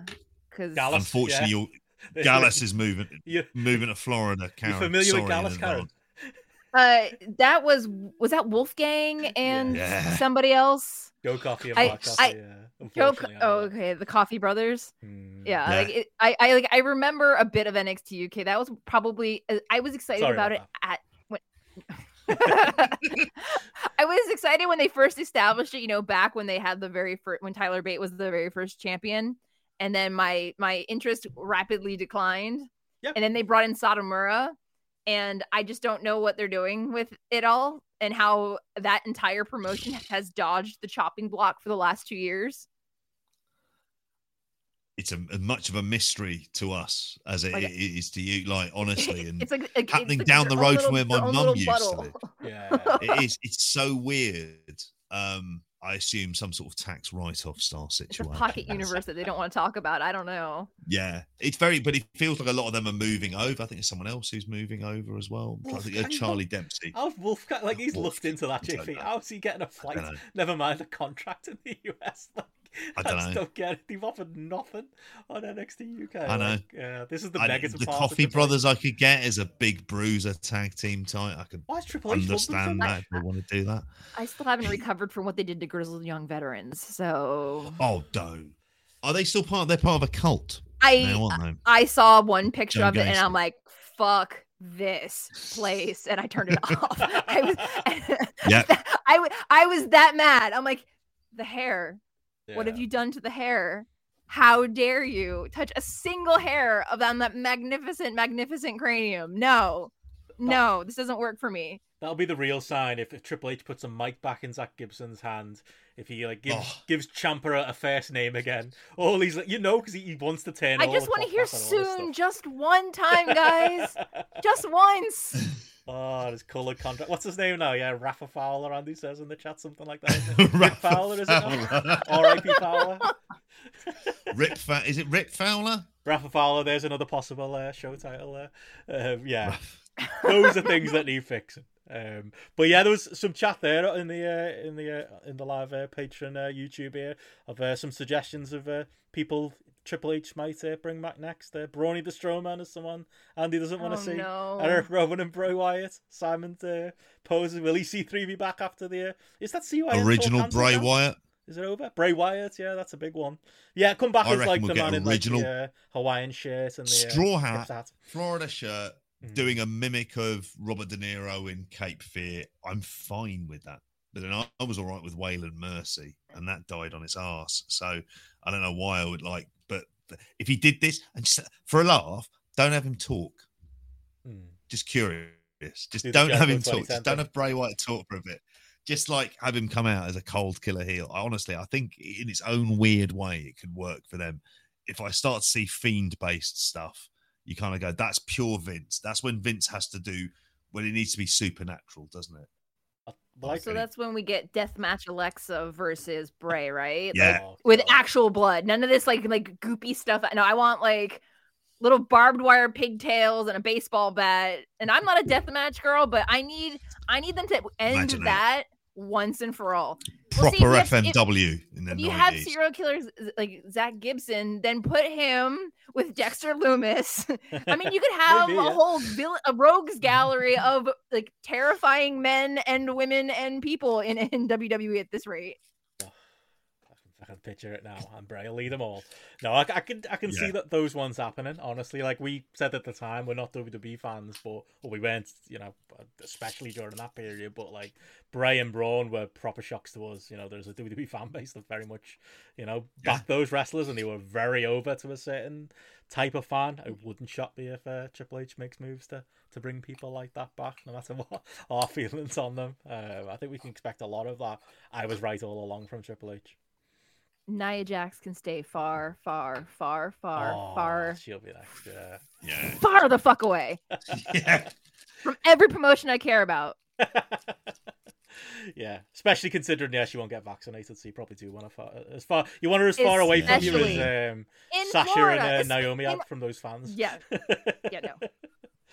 Do you blame them? By the way, my only comment on that. They brought it on themselves. I felt bad for the fans. I mean, if you pay for that meet and greet, though, like it is like, do you see the blokes like this side of the frame, and like they're like literally the other side? It's like, but the thing is that they had the option for like either a a clear like acrylic partition, or is it a masking thing? Like if you wanted the photo, if you wanted your photo with her without the mask on, is that why they're so far apart, or is it even with a mask she was still standing like 8 feet away from you? Not but as far as I know, even without masks, it was still the distance thing. That's what it looked like from the photos. Yeah. Like I could have swore I saw ones with Naomi was like actually like with people. Oh right, okay, maybe it was. But I could have been mistaken. I just assumed that, as it really kind of should be, is the perverts kind of ruin it for themselves. So I have zero sympathy. Andy said they bring this upon themselves. Yeah. $400 con ticket, $5 stick of deodorant, whatever. Yeah. Priorities. In general. Very much so. I would never do that. It's just like, well, no, because you don't blame them as well. And I think and wrestling fans have got previous on this. So sorry, they don't get the second chance. This has happened multiple times. So, but they won't have to worry about that because they'll be back in the WWE. I wonder if they drop the word universe. That would be a really good start. Maybe go back to. I saw like there was a false news report that came out today where it was like Triple H is interested in changing it back to the WWF, or he's interested in making Raw too. He's not. Like Raw's never going to be 2 hours again. By the way, NXT's going to be the Thunderdome, baby. Thunderdome's coming back. Yeah. He's doing War Games as a one-off pay-per-view on WWE. No, it's not happening. You can't do War Games without William Regal screaming War Games. Like you just can't. How gutted do you think he is? For the picture, get out of there. No. How gutted do you think Triple H is that Regal's under AEW contract? There's loads of guys like that you know would be back already. Cole would be back. There's loads of guys like that. There's people that have signed elsewhere. And a lot of people will be giving it a chance as well. Or they might be heading off to New Japan, Benno. Who can tell? Well, on that note, the reason we did get Karen nice segue. We sidetracked you there, Karen, with some AEW chatter and some WWE. I live in the United States. It is part of the life here in the United States of AEW and WWE, whether I like it or not. Fair enough. But we covered all that. But yeah, we did get you here for your expertise, and I think me and JP have made no secret on this podcast of our difficulty in getting into the G1 this year. But I know you've been writing in the deep end with it. You're suffering from that G1 fatigue yet, or is this weekend shows got you through it? I think the last weekend of July, when the 5-Star Grand Prix opened the same week weekend as back-to-back shows of the G1 that I had to cover at post with John, I watched like 12 hours of wrestling in the span of 2 days, plus the podcasts that I recorded that weekend. So I was just like, I don't want to watch any wrestling right now. And and this is like my pro tip that's helping me get through, the undercard matches that may be a little repetitive. Put the playback on 2 times the 2 times speed. Yep. Because then you get Chipmunk Kevin Kelly and Chipmunk Chris Charlton, and it breezes right by. And match a 20-minute Evil match is suddenly less than 10 minutes. You can skip the entrances, you can skip the exits. It makes it a lot more digestible. And my first couple years watching the G1, it was I must watch everything live in real time. And I was like sick for like all of September afterwards. And I'm in my 40s. My body's like, stop being stupid. Work smarter, not harder. So now it's like I wait till the show's done if it's before 5 o'clock in the morning, because at 5 o'clock is when I wake up anyway for work and everything, and put the kettle on, make some tea or coffee, make my breakfast, put my feet up, fast forward as much as I can. And have I cherry picked some matches in the last week? Yes. And that's just purely because I'm exhausted, not because it's like you have to. There's too many tournaments right now that I have to follow, plus all my coverage at Post with all of the women's tournaments that are going on. It's just there's just so much wrestling right now. God help you if you get into All Japan, Karen, as well. I mean, obviously you're on Raw Road, but you got the Raw Road tournament as well. I mean, WH Park has been trying, because he knows how much I love Jake Lee, and has been trying to get me to watch the Champions Carnival. The N1 victory is starting like next week at Noah, and all of my favorites in Noah are all in that tournament. So I'm just like, who needs sleep? He's a bad influence. I'll sleep in I don't know, November maybe. Yeah, he's a bad influence at WH Park. No, I'm with you. Like, I think, for me, and I will say, our mate Matty, who does these shows a lot with us, he'll tell you otherwise. But I don't often use the double speed when it comes to watching wrestling. My exceptions are ICW, and that's a given. When we used to cover that on BWE over on Post, because good lord was I not watching some of those 4-hour Fear and Loathing shows. But yeah, I think a use like that makes sense. Just so you know what's going on, like a G1 undercard. I've definitely been known to do it again under the influence of our mutual friend John Pollock. But like over the years with G1, like me and JP have done entire, when the G1's been on, done entire shows dedicated to it, like separate from Spotlight, because there was that much to talk about. It became like half of the show, in later years. And then, I think an endurance test that we somehow unofficially signed up for. Yeah, and even last year, really, and the year before, I still pretty much watched everything, at least as far as tournament matches went. It was rare that I skipped stuff.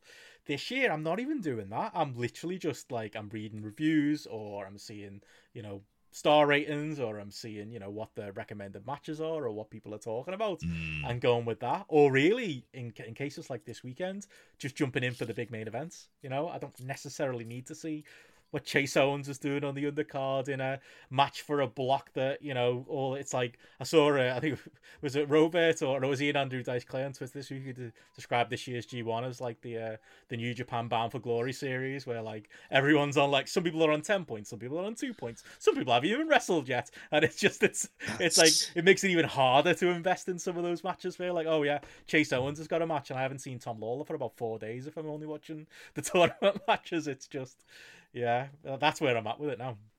Well, I must apologize in advance, because you guys brought me here as like the, what's the phrase you call me, JP? The doyen. The doyen of pro res. Well, in the official Post e-block, which is like all of the content creators that in Post that are like trying to follow the G1, I am currently the Yoshihashi of the Post e-block, and I am dead last, because like much like star ratings and everything else, I vote with my heart, not with my head, and it's biting me so hard that people are just like, do you really do coverage on Japanese wrestling? I'm like, I do, but I have a lot of favorites, and I want these favorites to succeed. But Ghetto's like, fuck your favorites. That's not happening. I want Okada to win everything all over again. So that's where I'm at. It's one of those things where it's, for me, what feels fresh about it is going to the 4-block format. But the funny thing for me is that that's what the N1 victory in Noah has been for the past couple of years. So it's like Noah and New Japan just like swapped places, because Noah went for their N1 victory. It's going to be a 2-block format. So it's like they just like took their tournaments and be like, whoop, swap them. It's one of those things where, as much as I want to be like, oh my God, the G1's so great, I'm also, doing the 5-star. And I guess with me and knowing how the 5-star spans 2 months, and they do that where they have people's matches spread out all over the place. There's like a week where like Starlight Kid doesn't have any matches, and at the very beginning of it, Suzuki, she had a fever, so they pulled her from a whole week worth of shows. So now one of her matches has to get rescheduled into later in the tournament. But because they have that flexibility, it's good. The problem is that I don't think the G1 fans are used to that format because it's been so long since they last had it that it's just like it makes it easier to pick and choose if you're watching from at home. But like I feel like the undercard portion of those shows, because they have this weird format where not everybody's included on the card, the undercard is for the people that are buying the tickets to keep the lights on. Those are for the people that are going to the venues in all these remote locations all over Japan that can't necessarily go to. At least you got in the league. Some of us got relegated. Oh, I'm so sorry. Don't be. Don't read that. Commissioner now. He did all right out of the deal. But it's one of those things where it's just like, as much as I want to believe that as a Western fan, what my money and my energy and everything for New Japan matters just as much as the Japanese fans' money and time does. They're the ones who are paying hundreds of dollars for tickets regularly. They're in the building. They're making, some of them are making the loop all over the country, and we're not. So it's those undercard matches, as much as they bore some of us to tears at times, because there are times where I'm just like, I love Kenta. I'm not going to sit through a 15-minute Bullet Club match. I love Sho. Am I tired of seeing him run in on every Evil and Yujiro match? He breaks everyone's heart. I thought it was going to be the next Tanahashi here, Karen. It's the meme where, it's from that 70s show where the mom has like the pitcher to make margaritas and she's just like pouring tequila in it and pouring more tequila and more tequila. That's me some days. And it's again, as long as they're getting paid and that's what they're happy with right now, that's fine. Do I want more for them? Yes. But it's one of those things where I think maybe if there was more flexibility with international travel and the way that the country as a whole is handling the influx and regulation of international travel makes it very difficult.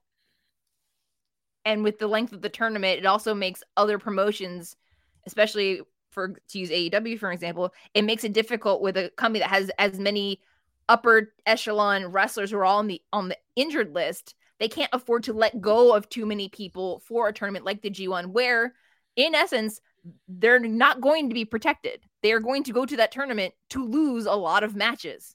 And with as protective as like Tony Khan is about his talent, it's like, I know people wanted like Bryan Danielson, like XYZ, and like all the like 5 people from AEW in the G1. Do you really want a field of 30 plus people? Because they're not going to like pull all the New Japan regulars that are normally in this tournament, like your Fales and your Chase Owens and Yujiro and like the people that, regularly somebody has beef about, to give these berths to people from other promotions. Because those are the people that have stayed with the company, even when, there was the mass exodus in the Elite and AEW started snapping up everybody from a New Japan Strong right out from under the company. So it's one of those things where it's like, they're doing the best with what they have. Well, at the moment. I think in terms of the use, my main issue with the block system, I think, is it'd be nice to have a block that said there's block D matches, block A matches. So I think that way, at least then throughout that entire show, you've got like a narrative going on that's going on with that, rather than a need, because you can have all the other people on the undercard. Like you can get a kind of around that. And that for me is the thing. That's the sticking point with the Japanese fans. They want equal treatment. I don't want, if I live in Osaka, I don't want to have to go to Sendai, which is like, 7 hours worth of train away to see a Tanahashi match. Yeah. So it's like the way it's catered and designed, it's not for us. And I hate to say it, as much as we love to think that we're as important, it's we're watching too, but we're not the ones who are spending a significant amount of more money to go to these shows. What I would say about the G1 I have seen is those Osaka crowds felt like they were getting their money's worth. That would be like one of the bigger takeaways. Absolutely. From it. And it was the time, first of all, you heard people audibly gasping. It was particularly noticeable in the Jonah Okada match. Oh, like, Osaka doesn't give a fuck. That's why. Yeah. It's one of my favorite cities because nobody cares. I love it. Yeah. There's like they're not taking any of that Tokyo bollocks, are they? I mean, none of that nonsense whatsoever. But you could tell that they were like the points when, for me, bits of this tournament kind of woke up. Like, I don't think the show on the 6th, is not like one of the, I don't know, the 2014 G1s where you get kind of like 9 20-minute matches in a day between like some of the most elite wrestlers in the world, and you're watching Minoru Suzuki and AJ Styles working AJ Styles' finger for 15 minutes and then talking about it being like a kind of a masterpiece. There's not really of that. I think there's a lot of things that are kind of, unfortunately, on those earlier parts of like a G1 card that kind of feel like they are missable. However, I felt like the one on the 6th is the one that felt like, even with Zack Sabre Jr. versus Hiroki Goto, and I've met many times in terms of tag team competition, I was kind of fine with it because it served the purpose. The fact that it was the first meeting between Jay White and Great-O-Khan, I think that added like a bit of novelty to it. And then obviously you had like a kind of a killer sprint popcorn movie of a main event, to quote Mark Buckledy, in Shingo and Ospreay. And I thought that was the first time, and I have to say, pretty much nearly 2 years now, saying this feels proper G1. That feels like a bit more. There's interesting novelty matchups, which he had with Jonah versus Okada in terms of, it's monster. You could look at it as monster foreign heel versus sort of Japanese kind of like baby face. But it just, in that dynamic worked because at least Jonah is a lot more agile than a Fale. And I kind of thought to myself that that's the person you want to transition to. I don't know whether Fale would have, I don't know if Fale has the appeal. That would be it. But then, like you say, Karen, I'm not there at the shows. There are people who react to this stuff. I'm not always the target demographic. And you know what? I'm fine with that. As Connor said here in the chat, there are people out there who are into big 15-minute Bullet Club versus Bullet Club matches, which I'll never be into that. Quite happy to be a joyless grapple app type when it comes to that stuff. But I think there's a lot. I think this weekend is definitely the most I've been invested in this G1 so far, and it was those 2 Osaka days, like you made reference there, JP. I think it was those 2 big matches. Jonah and Okada, which was my favorite from what I've seen. Okada performance from this G1, and I was almost annoyed that I watched that spoiled for the result, because I think if adding that shock value to the end of it as well would have probably maybe enjoyed it even more. And Ospreay and Shingo, that was another big highlight of this weekend. Like that, I don't think this was in the top 2 or 3 of their matches, but that's not exactly that's not faint praise, that's not damning them, because those are 5-star matches by my book. This was maybe a slight notch below that, but their notch below that is still a notch above everything else in the tournament. It's the most, I'm with you, JP, the most the G1 has felt like the G1, this weekend, as far as, me having the patience even to sit there and watch these matches. And it was as much the matches as it was the Osaka crowd, as much as it, was those results as well. Can I quickly sing the praises of David Finlay right now? Because oh, yeah. I am so proud of him. Like I'm in total big sister mode when it comes to him, because he's waited 7 years to be in the G1 and he finally got in. And my biggest concern was that with the people that are in his block, I was like, Juice has the he's doing the I'm the whatever Juice is doing right now with Bullet Club thing, and he's the He's pulling the Ospreay, being like, I was the U.S. champion, whatever. And then you have Ospreay and Shingo. And I was prepared, even though David Finlay was making his debut in the G1, I was prepared to watch him lose. But he has all the high-profile wins in that block. Yeah. So even if he doesn't win the block, he's spoiling the G1 for at least 1 or 2 big names that a lot of people are backing in that block. Were the clues there for it in the New Japan Cup? And it was the fact that he felt like he was kind of almost went cold again. I think he ended up back in Impact even for a bit. Yeah. But there was that New Japan New Japan Cup semi-final run, if I can say it. That was like he performed well. I mean, I remember watching the Juice match, which was like, it was very slow at the start, but in the end they got the Kurikan crowd in. And it worked, and I said actually it was one of the better matches I'd seen on the G1 on in terms of it being there. It's almost like what I want to see it though is like him and Hanare having these kind of good establishing tournaments, because I think Hanare has as well. For like there is a limitation around him as well, but I saw him have a match with Naito that I thought was like decent. It's not a guy who's like kind of embarrassing himself. He'll be better for the experience. He's someone they put long-term investment in. United Empire is over.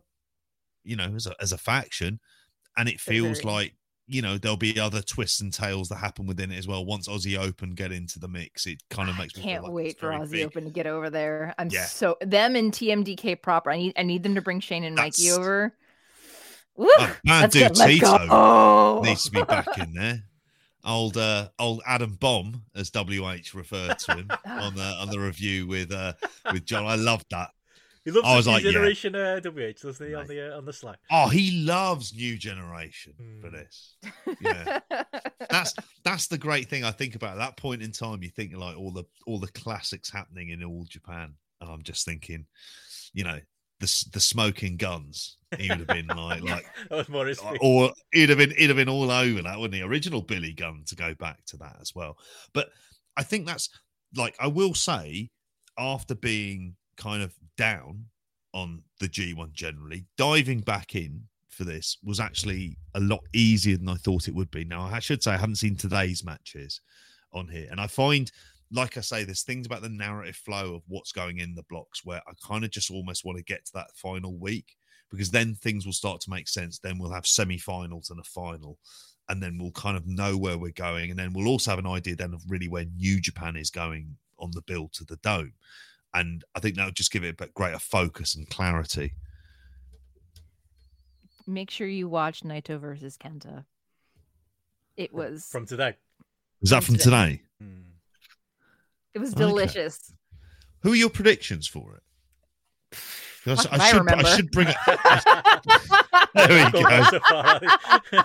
Giving up on that. I speed ran my predictions, not thinking that they would mean anything, and then I got tapped to work like the weekend wrap up desk because Way's on paternity leave. So I apologize for my fangirl favoriting all the things. And this is why, as much as I love Grapple and I love being a part of Grapple, I will not use the app because people will be like, what the fuck is wrong with you? Well, no one can right now, so yeah.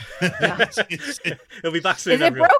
Yeah. He will be back very soon. Yeah, we're having technical issues on it as well. If you log in and log out, you can get back to use, I think it's AEW, WWE, New Japan, certainly. You can rate the front page. I would not want anyone to know how I rate matches. I feel like a lot of people would either look at me differently or really judge me. Give us what one of the big ones you've given us this G1 so far, or maybe from this last week. What's a Karen 5-star match look like? What is a Karen 5-star? I don't know. Like everything, like Finley Ospreay surprised me. I think that was in the last week, was it? Yeah. Shingo Ospreay was, that's a given. I don't ever think I've seen them have a bad match. But yeah, no, that Kenta Naito match left me wanting more. Especially because they're two guys in their 40s trying to get as much as possible before, the knees and all the tape and everything, just holding them together just like dissipates and they vanish into the atmosphere. I want to see that. I'm having a look on here in terms of where we are in terms of the block at the moment. So we've got in A block, you've got Okada, Lance Archer on 6 points and Jonah all on 6. Jeff Cobb, Bad Luck Fale, and Tom Lawler on 4. Who, by the way, he beat Bad Luck Fale. I'm so happy about that. Toriyano on 2. B block, Jay White, who has been taken off the Hiroshima shows on the 9th and 10th. Yeah, I saw that. It's a precaution, isn't it? He hasn't been tested for COVID, came off negative. Yeah. So heat exhaustion in Japan is a very big thing over there. Right. I've had it. It's not a good time. You just want to just drop down and faint over. It's not a good feeling. It sounds like hell in the summer. Yes. Which matches did Yoshihashi have this week? Because there was a match where I was Yoshihashi's another one. Y'all are sleeping on Yoshihashi. No. G1 big match Yoshihashi. I think people have started to turn round on him a bit, I think. But the thing is, the problem with Yoshihashi, as much as I love him, the company only lets him off his leash during the G1. Like, they don't let him consistently do what he does because they have too many other people that they are predicting. Yes, Kenta versus Naito gets the cayenne pepper for the day. Because it was spicy. They got sassy. Oh, you can imagine them doing that. They love a bit of that on there. I'm just looking now on the B block. You've got Jay White on 8, Sanada Taichi on 6, Tamatonga, Chase Owens on 4, Ishii, Great O'Khan on 2, which I know that was part of the story of Great O'Khan. I imagine he's getting a big upset win in there somewhere along the way, because I thought it was going to be Jay, but yeah, same here. I was quite surprised. I know people were probably higher than I was on it, because I thought it was a good match, but I didn't necessarily I think there was just things about their general interactions with each other, because they're people you don't see interacting. So I thought that was kind of interesting. C block is very lively. So you've got Tanahashi, Zack, and Naito all on 6, Goto Evil on 4, Hanare Kenta on 2, and in the D block, this is David Finlay and Yujiro is on 6. Yujiro. As Zelda does a great run in there to try. I didn't know I was trying to take you out there for a second, Karen. I was slightly worried. We got the full set. We can't wander in here. I have a folding chair that I'm sitting on. I don't have a proper desk chair, so she's trying to climb in my lap, but it's just like, again, she's about 20 kilos worth of dog, so she's not exactly a lap dog. No, just that bit too big. There she is. See, say hi to everybody. Go on, Zelda. There was a storm earlier today, so she's like exceptionally needy right now. Yeah, I don't blame her. I can understand that on there. But yeah, just to finish off on D block, Will Ospreay, Yoshihashi, Shingo, Juice are all on 4, ELP on 2. So clearly the D block is where we're probably ending up with Will Ospreay, Shingo, and obviously if it goes to a tiebreaker, then 5-way tie maybe. Go through. There is the idea of draws as well, isn't there? There is somewhat more of a thing on this. I wish the G1 would consider having 20-minute time limits instead of 30. Oh, I was going to say to you, because of Stardom and their 15-minute time 15 minutes, and then in the Cinderella tournament was a 10-minute time limit. Yeah. You want to talk about having people with long matches having to think and act fast? Yeah. It just some of these matches where it's like it just gets dragged out, and I'm just like, oh man. What I wouldn't give needed that. It's New Japan. Like especially with as many matches as they have this year. If they, I know it's like the whole thing is like, well, it's a 30-minute time limit. It's the hardest competition in the world. But you know, when midway through the tournament, everyone's being held together by tape and hope. You kind of want them to like scale it down just a little bit. Oh God, yeah. I'm completely with. So I mean, I'm sort of behind on my start on the 5-star Grand Prix, and when I was watching day one, the thing, it was just like the speed with which, and if you include like the entrances and everything else, you just think to yourself, okay, that's where your 25-minute is, like between that, and if you skip those, but it changes the dynamic of the matches, much in the same way that Ospreay Shingo isn't as great as other Ospreay Shingo matches we've had. Certainly not like the first one. It kind of isn't going to be, because it's in different conditions. And they caught lightning in a bottle back then, and they were both theoretically junior heavyweights at the time. I'm still not convinced Shingo was ever a junior. Pardon? I feel like the other argument for 15-minute time limits is if we're going to have clap crowds, then the epics don't really work. You need the crowd, I think, for your 25, 30, 40-minute New Japan main event style, don't you, in general, but especially in a G1. You know, I don't think 30 goes far enough. 15 for that. It also covers that eventuality too. Well, and the difficult thing is that, you know, with the clap crowds, and while other promotions have started bringing back applauding and throwing streamers and stuff like that, it's you have to either pick having the gate and number of seats sold versus having vocal cheering. If they can pack the building, full, but have to deal with clapping for a little bit longer, they're going to rather have that bottom line, so they're not running at a deficit. And it's like, as much as I would love to have cheering in the G1 again, if this is how the lights stay on for the time being, it is what it is. But yeah, there are some matches where I'm just like, I love Osaka just because they are the city that will speak their mind. And, you know, they even got mouthy with Sho back in Super Juniors when somebody actually screamed at him, "Go home." And he's like, "Yes, I'm exactly going to do that right now." And it's just like, we're the light of the tunnel is just Japan, Chicago. Yeah. You certainly sound like Japan's Manchester. It could be Japan's New York, honestly. Yeah. Okay. As a girl from Jersey, it's very much a New Yorker response. So it's one of those things where we're almost there. It sucks that they weren't able to lift it before the G1 finals. Like, even if like the G1 finals had just come in that like last week or that first week of September, or they were willing to drop it down. But I feel the problem is that they want to pack those last 3 nights at the Budokan. I think that's where they're having it, right? It's Budokan. Yeah, it's Budokan. And they'd rather have the building full and have thunderous applause than have a half full building and you hear occasional Tana, Naito. Like you want it. You want. I miss those now. You mention them. Yeah. We're getting there. It's it sucks. It really does. But I think the wrestlers that have come over for the AEW and New Japan shows in recent months have experienced. They've been reminded what it's like to be in front of an audience that cheers.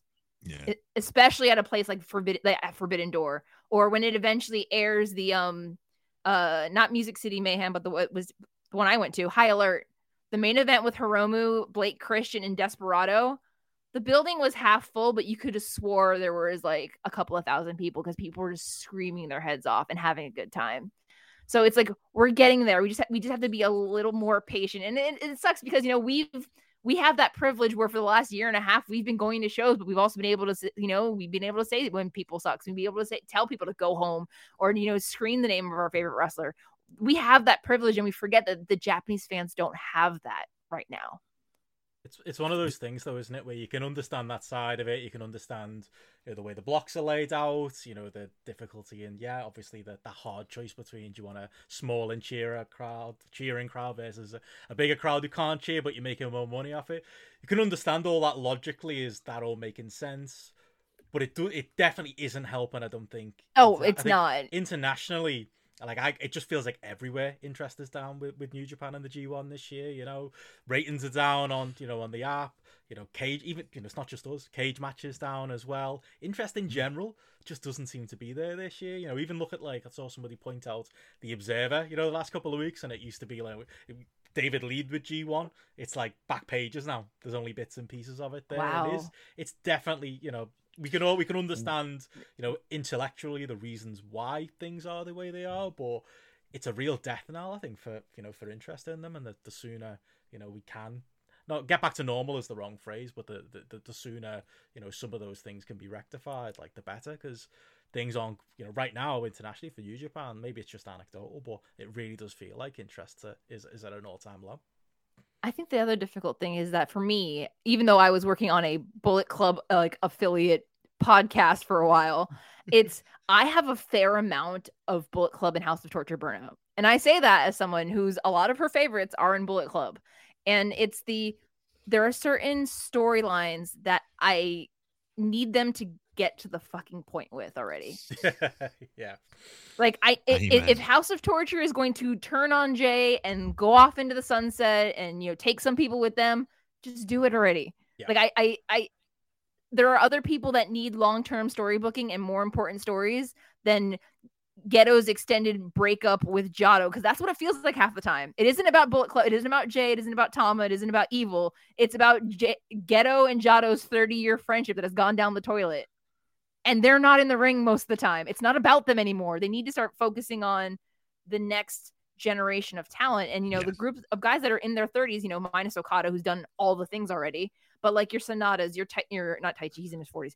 Your Yos, your Shows, your, all those people that are in their lower 30s, those are the guys that we're supposed to be starting to build this tournament around, but they're not the ones that are getting the spotlight. Thankfully, David Finlay's finally getting there. Ospreay is Ospreay. Ospreay's going to, he's doing what he's doing. But last year they could have pulled the trigger on Jeff Cobb. They didn't. And now Jay and Ospreay are back and he's getting pushed further back. Hanari's fought his way to get all the way to the front of the line finally, and they're serving him loss after loss after loss. I know matchups with Tanahashi and Okada and Naito, those are the safe choices. And I love these guys. I truly do. But if I have to sit through another Naito Okada match this year and then do it again at the Dome, no. Yeah. Let it. I mean, do I want Naito versus Shingo? C versus D? Absolutely, because that is a money making match. But I need the winner of this tournament to be somebody that is not Okada, that is not Naito, even that's what it's going to end up being because he's supposed to be going to the Dome or whatever. But it's I don't want Okada to win back to back. I don't want.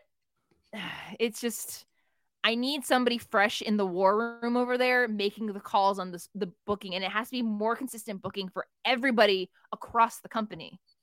Because, you know, Tanahashi's winding down, even though he's still winning matches apparently. And, you know, Naito keeps talking about retirement, and they're not.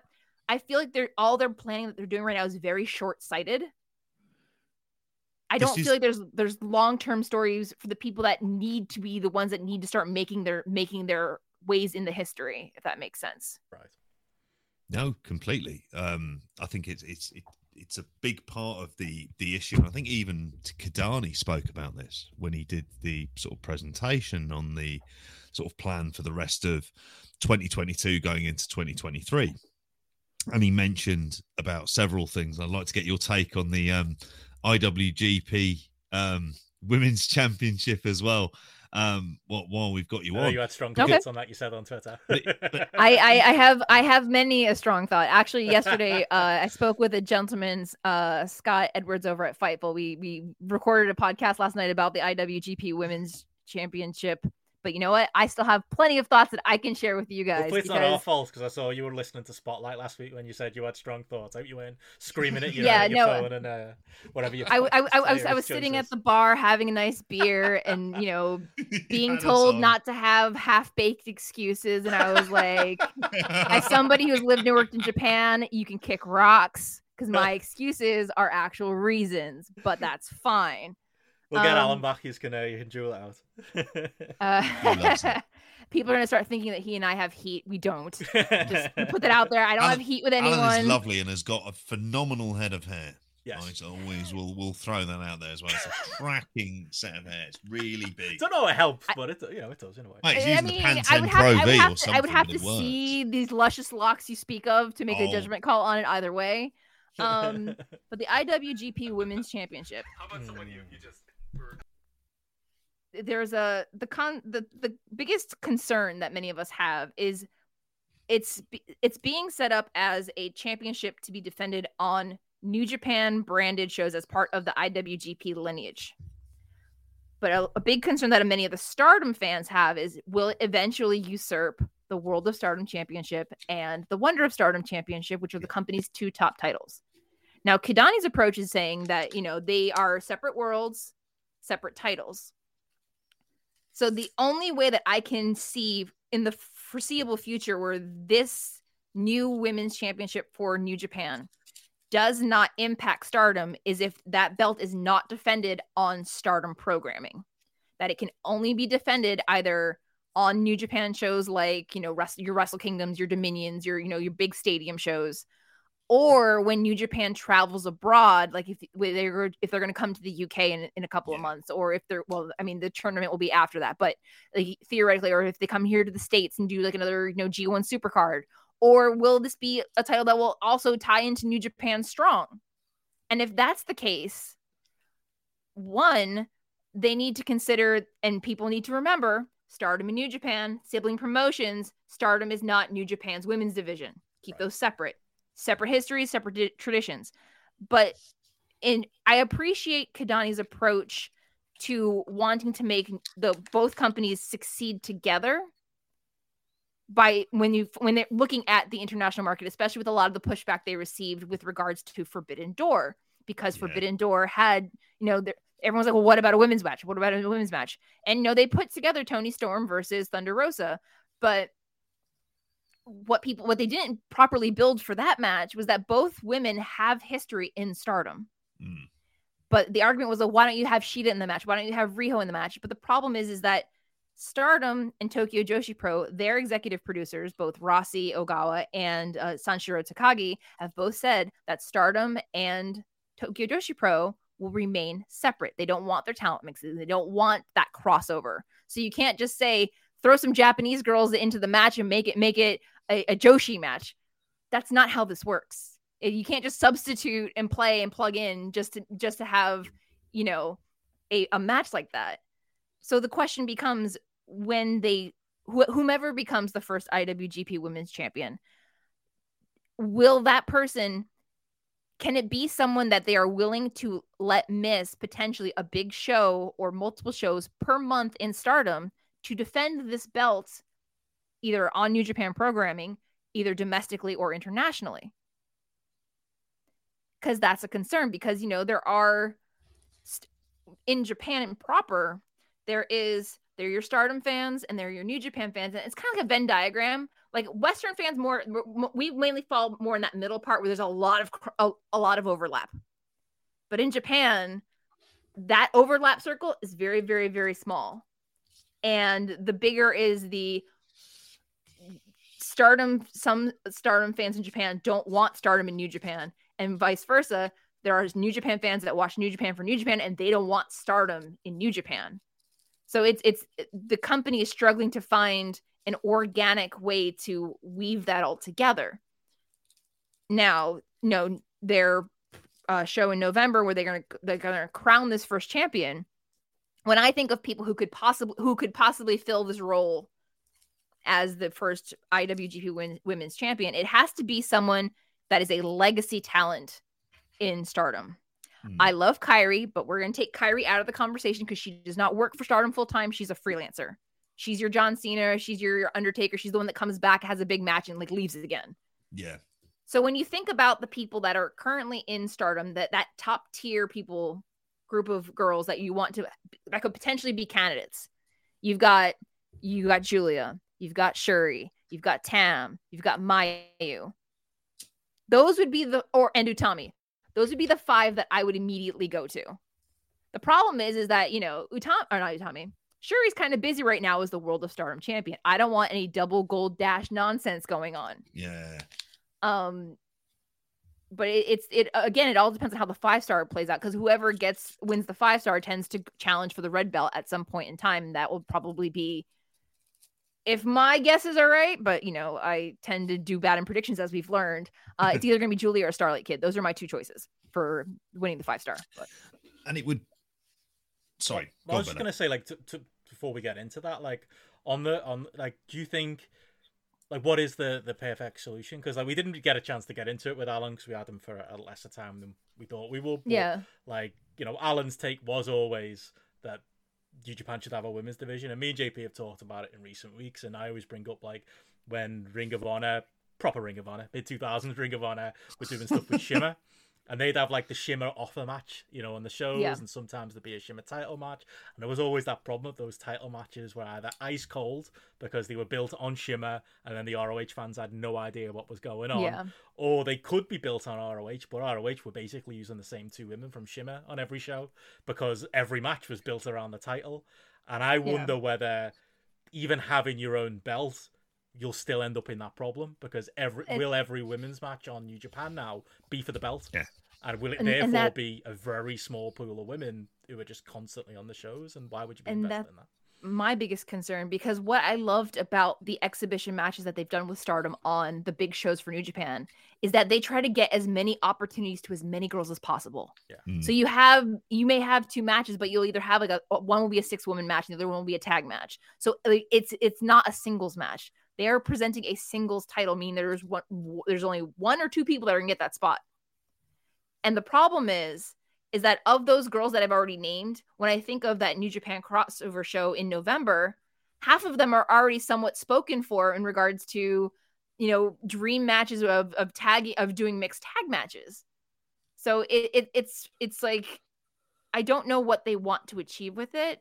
And with New Japan and Stardom, going international, if Stardom's going to be sending not just that, like, I'm hoping when they have this championship, they're not going to send that one champion to a New Japan Strong Show and have them fight an indie person. Unless that indie person is going to be someone that Stardom is going to eventually bring back into their company as a guest talent at some point. Like, I need some kind of consistency. But at the same time, if you're going to have this IWGP championship belt, then the New Japan Strong shows or the international shows where this belt is featured, it can't be New Japan Strong. It needs a separate branding, like an IWGP special crossover event. It needs to be more than just like a girl or a pair of girls. Right. And it needs to also not be scheduled during a Stardom pay-per-view weekend. So you can afford to have these girls off the show, because, if if you're Utamis and your Mayus, and they're the ones that are getting, like, hypothetically, if they're the ones that are getting pulled from like these big Stardom shows to work New Japan, then the Stardom fans are gonna be mad. Like, what are you doing to our promotion? Why are and the other thing is card placement. Are you gonna have the IWGP Women's Championship ranked just below the World Heavyweight Championship? Or is it going to be like the juniors where they open the show and to a half empty arena, they the booking isn't consistently thought about. I'm going in with tempered expectations and I'm cautiously optimistic, but at the same time, until they give me someone who's going to oversee all of this separate from Gedo and Rossi and Kidani, I need to know who's managing the process for this championship. So it doesn't bleed into Stardom. It doesn't start, deteriorating the belts that they have. I know people want to get rid of the SWA championship because they don't have a consistent foreign roster in Stardom that can fight the Japanese talent for that belt.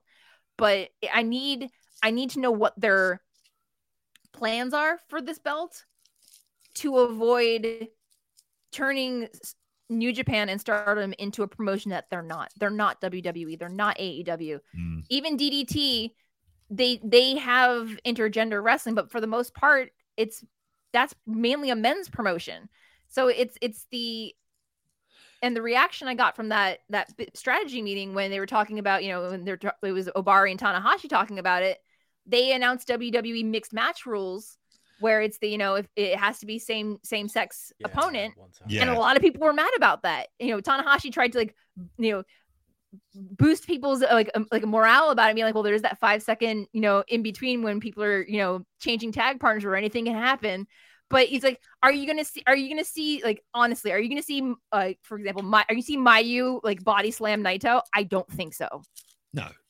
Would I pay money to see it? Absolutely. But again, you're taking a women's promotion where the talent wrestles, for the most part, only women, and a men's promotion where, other than the, Tanahashi wrestling China how many ever years ago, and the occasional intergender match that the foreign wrestlers have, most of the Japanese wrestlers on that roster don't wrestle women. So it's a very complicated situation, and I feel like announcing a belt without having all the more concrete information is putting the cart in front of the horse. Like, I genuinely want them to succeed. I want to be there to watch it happen, but I don't know if that's going to happen at this rate. But at the same time, I feel like Obari and Kidani are doing all the talking about this, but nobody representing Stardom proper, because, Rossi's more of a figurehead at this point as the executive producer, but he's not in the conversation. And the conversation about the belt is it was announced with some of the Stardom girls around, but it wasn't like, I feel like it needs more. Like, I feel like they're missing some important piece in this puzzle, and whether it's like someone like Kairi who manages the process backstage, or they find somebody to do it. There's not enough information for me to be all in, all my cards, all my chips. Let's do it. I wonder as well. I mean, I said this last week about it as well. There's a hot, like, it feels very much like on the corporate side, they've seen that Stardom is doing very well. Yes. And it's like, in terms of its overall revenue is going up. New Japan, they always seem to have, like, they've got their strict, these are how many tickets we need to sell this year. Yeah. In order to show that. So even the show at the Ariake Arena, which I know is one of the bigger ones, feels like that's a much bigger thing to do. But I said, like, my fear is, like, for doing this, you're kind of doing this not for any great sort of, like, wonderful reasons about, like, deciding to kind of open up a women's division. It's because a sibling brand is doing very well, and you want to basically use some of that popularity in order to do this. And again, not thinking about stories or anything else. It's about dollars and cents. It's about ticket sales and whatnot. I just think then at that point, do you then start to mess around with Stardom too much? Because it's like, well, why would you then tamper with the ecosystem when it's working very well? I think the issue is you fix New Japan. And some of this stuff can be fixed. You mentioned about the short-termism. It's always been down to that kind of commercial aspect with them. Whereas at least for it seems to be for Stardom, and like I say, going on sort of like certainly the day one show seem to do a very good attendance. I don't think the attendances are that far off what New Japan are doing for the G1. I imagine closer to the final it'll do very well as well. But in terms of the belt, this is about money ultimately, is how they're viewing it, and tradition and history and other things like that are like kind of almost be damned.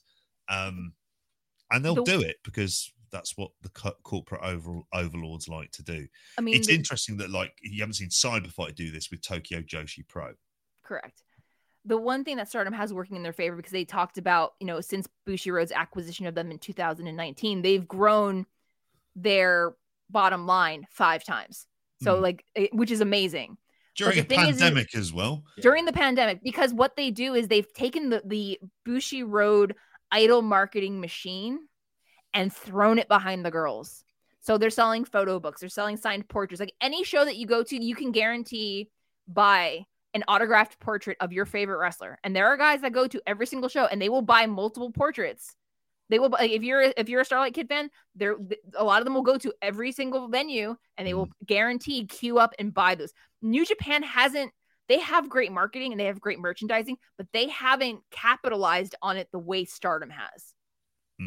And I think, and also it's they have a much larger fan base, but considering how large New Japan's fan base domestically is versus how large Stardom's fan base is domestically, New Japan should be a runaway success since they both are housed under the same company.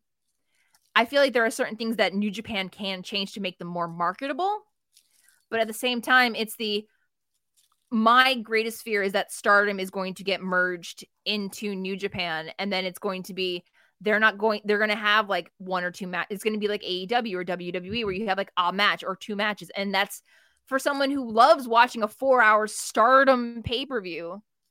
I don't want to have to settle for something that's less than. So for me, I believe with the IWGP belt, it has to be big New Japan, not every single month when they have a tour finish. Best of Super Juniors does not need an IWGP Women's Championship match defense. G1 doesn't need an IWGP Women's Championship defense. Give me your Dominions, Power Struggle, Sakura Genesis or New Beginning, and then the Dome. Give me 4 or 5 defenses a year, but also build a story. But the problem is, do you build that story on New Japan TV where wrestlers, especially the junior heavyweights and the young lions and the older New Japan dads already have limited ring and TV time? Like it was like when Stardom had their match on the New Japan Wrestle Kingdom Day 2 card proper. They weren't a dark match. But it was like guys like Desperado were like, well, why are we opening the show? This is our company. Why are we being displaced to the undershow? Or why are and then that's another thing that people aren't thinking about, is that you have to think about the wrestlers in both companies. This affects all of them as well. And for some people, it may not affect their career in a good way. Because if you're used to being middle of the card, occasionally you're now being pushed down. You're that Sonata, that Goto that occasionally gets that good match. You're getting pushed down lower for a girl that could like Azumi, who's 19, who could actually be your daughter based on age. And it's like, where are the priorities? Is the way Kidani pushing Stardom, is that to benefit Stardom? But also, is he doing it and thinking about how it's going to impact New Japan? Or is this just a passion project that could have all the best intentions of the world, but just end up pissing everybody off at the end of the day? Like, I want to believe that this is going to work and this is going to be a good thing. But I feel like this title needs to be what it should be, and that's more aimed towards the Western shows and the Western audience. Because I don't think it'll be as receptive by the Japanese audiences. Does it get even mentioned? I mean, has any mention of the joint show happened during the 5-star Grand Prix? Has there been anything that's been brought up about this during the Grand Prix? No. Like, well, the thing is, there's no commentary to the Grand Prix.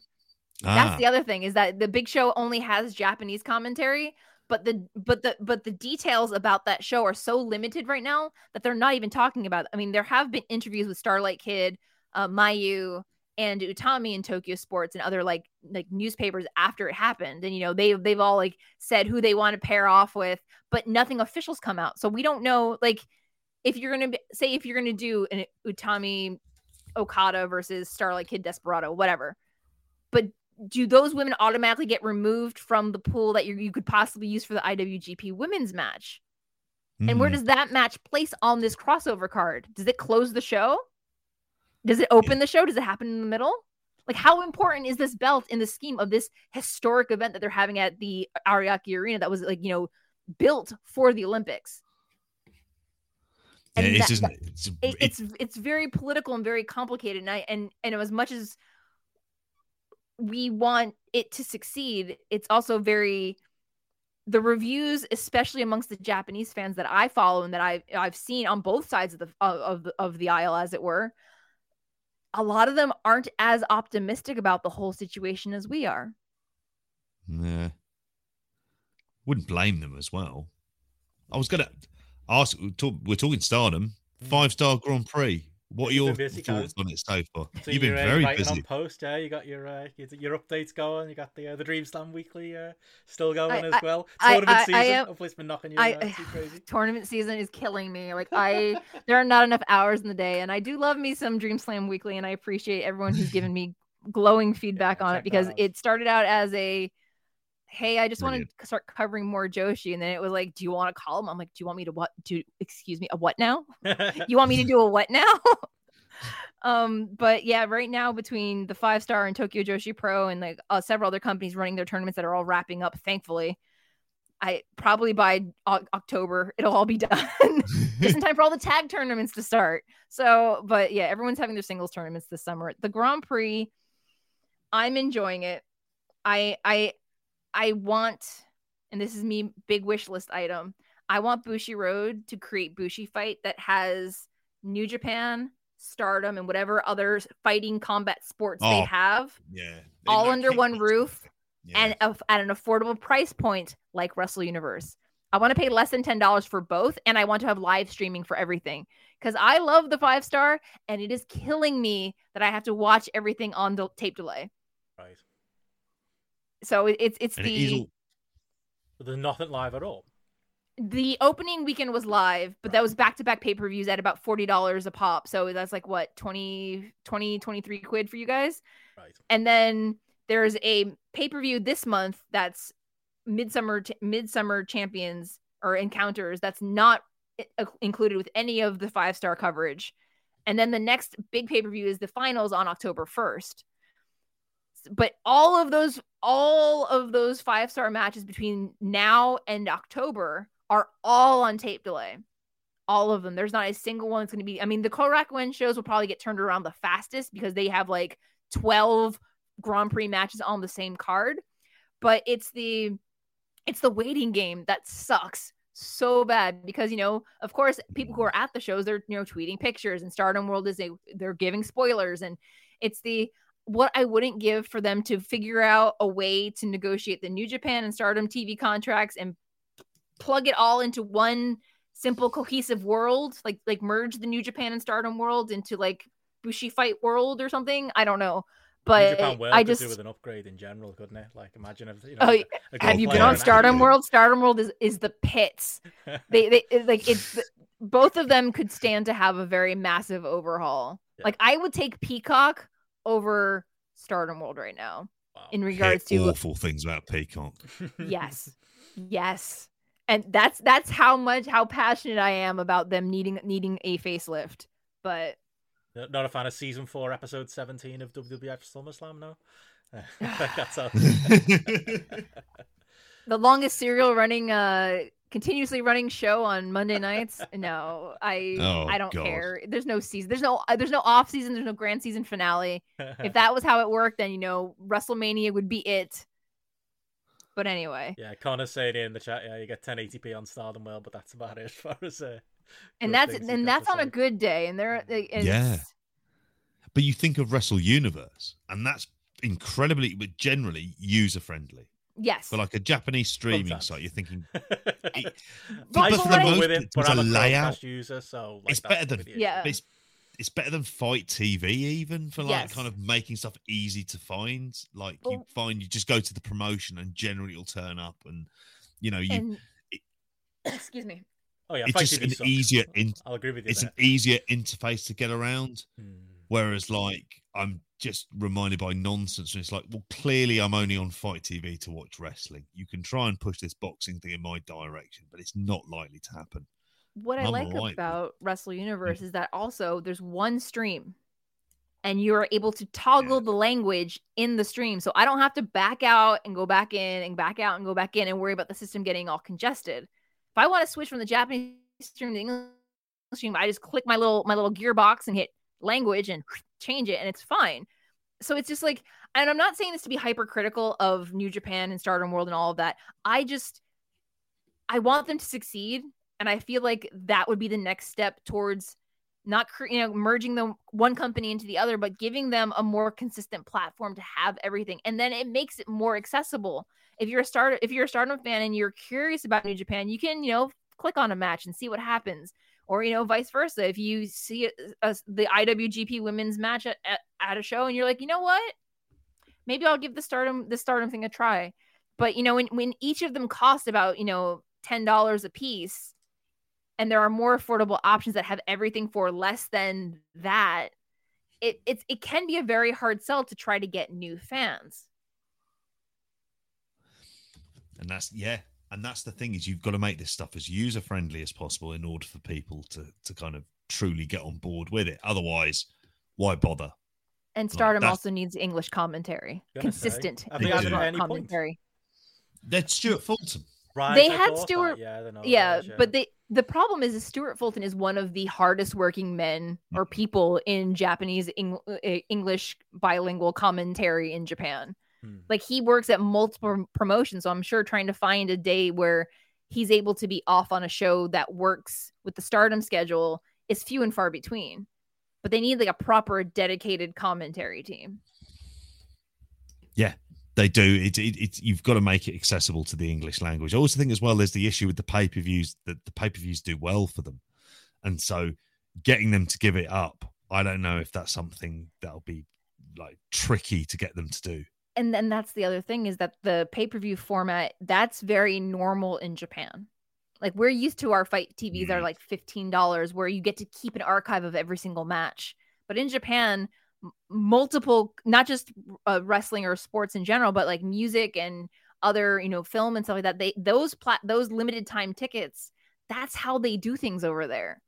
So for the Japanese fans, they understand it, that's how it is. But that, unfortunately, for the Western audience, that's what unfortunately leads to a lot of pirating of streams because of how expensive they are. Like, for me, I've openly said before that I love Stardom, but if I wasn't covering it for post, I wouldn't be able to afford to watch as much of it live as I do. Because, at $40 a pop per pay-per-view, like this month alone July, had 5. That's over just around $200. It's like when the G1 for pay-per-views, I don't get to keep anything of. Yeah, G1 used to be on Ustream. And it was like we're going back to like 2014 now, but it'd be like that. It'd be like £25 for a show. And I was like, you'd maybe buy one, but then after that, you'd be like, I'm stupid, I'll just torrent it now. Like, it's just, you've gotten one lot of money from me. They're not getting any more. Like, I understand the necessity of it. And I think that's also another reason why Stardom has done so well in recent years, because they've moved to that format where they have more consistent pay-per-views available. But the problem is that, again, for Tokyo Joshi, if you take Tokyo Joshi Pro as an example, they live stream all of their shows, and all of their pay-per-views are all included in Wrestle Universe at no extra cost. Same thing with Noah. All of their big shows are included at no extra cost. Their Cyber Fight Festival, which is an amazing 7 hours worth of wrestling if you really need it, no extra cost. But now with the things that have been happening on New Japan World, they're starting to they're starting to paywall a lot of content that people really want to see. And I understand, they need to make a profit, but at the same time, you're deterring fans who really want to support the company but can't afford $20 here, $30 here, $30 here. It's starting to price people out. And I say that because I'm someone who lives in Orlando, and I got priced out at Disney, and I live in Florida. I can't afford to go there anymore because it's become so expensive. And I worry that that's the direction that New Japan and Stardom are moving towards, where they're going to start, their audience is going to start shrinking, at least on the international side, because of how expensive it is. And while Stardom is giving consistently great pay-per-views, I've seen some where I'm just like, I could have waited a week for this to be on Stardom World. And I feel like that's the same approach that some people would or could have about some New Japan shows, depending on how emotionally or invested they are in the talent that's getting featured. Because, for example, if Don Taku was a show that I had to pay money for, I would have waited. Yeah. Dominion, also another show I probably would have waited for. And Dominion is a show that I usually love. So it's one of those things where it's just like, I need them to be a little more judicious and think, again, long term. Not trying to like scrape and claw their way out of the red, but think beyond how if they're going to merge these two groups together in a more familial, sibling format, they need to start finding a way to bring Stardom into a single unit. Well, Connor's saying in the chat, he's in the same boat. He's a big Stardom fan. He's having to find, alternate means to watch live. Yeah. He's watching, but I know Connor's one of the people who'll be glad that we got you on here to talk some Stardom. I believe Connor and I have talked on Twitter before. So hello. Oh, okay, good stuff. Well, he'll be glad that you're here to chat some. So, like, what are some? Thank you for supporting me and supporting Stardom and women's wrestling. That makes me happy. What are some highlights from the 5-Star Grand Prix this year, especially the recent week or so? What's some stuff you can recommend? What have you been enjoying? I am a shameless Mina Shirakawa fan, and I know a lot of people are gonna laugh at this when I say this, but her pinning Momo Watanabe was one of the most satisfying matches of that opening weekend. There are people that are surprising me in the tournament. I didn't expect we were going to get somewhat heelish Mirai in this tournament, but she's being a little grittier. She's not being the old plucky, I'm all yay, happy to be here. She's actually dialing it in and getting very serious and gritty with people, and I love to see it. You could not pay me enough money to believe that Julia would be the Naito this year and being the one who's starting behind the black ball at either 0 or after 2 matches, I believe. Himeka, what was it? I'm just trying to think of all the scores off the top of my head because I don't have anything pulled up. Himeka versus Utami was really good. I can't wait for Starlight Kid versus Momo Watanabe this coming week. There's just so many. That's the thing I love about the 5-Star is that the time limit, and again, like the G1, I got more. My predictions were thrown out the window that opening weekend because people who I didn't expect to get a win, let alone a high profile win, were happening. And that's the thing is that, Stardom's been good about surprising us lately, but I feel like they've paced it where I hope that, having just over 2 months of time for the 5-Star with like ample rest in between, it'll keep people interested, but it'll also give the company opportunities to catch up on the tape delays, because there have been last year, I felt like some of the weeks were so truncated that it was like, it would be like 3 days, but then you get like 3 days, like on one day, you get 3 days worth of video to watch.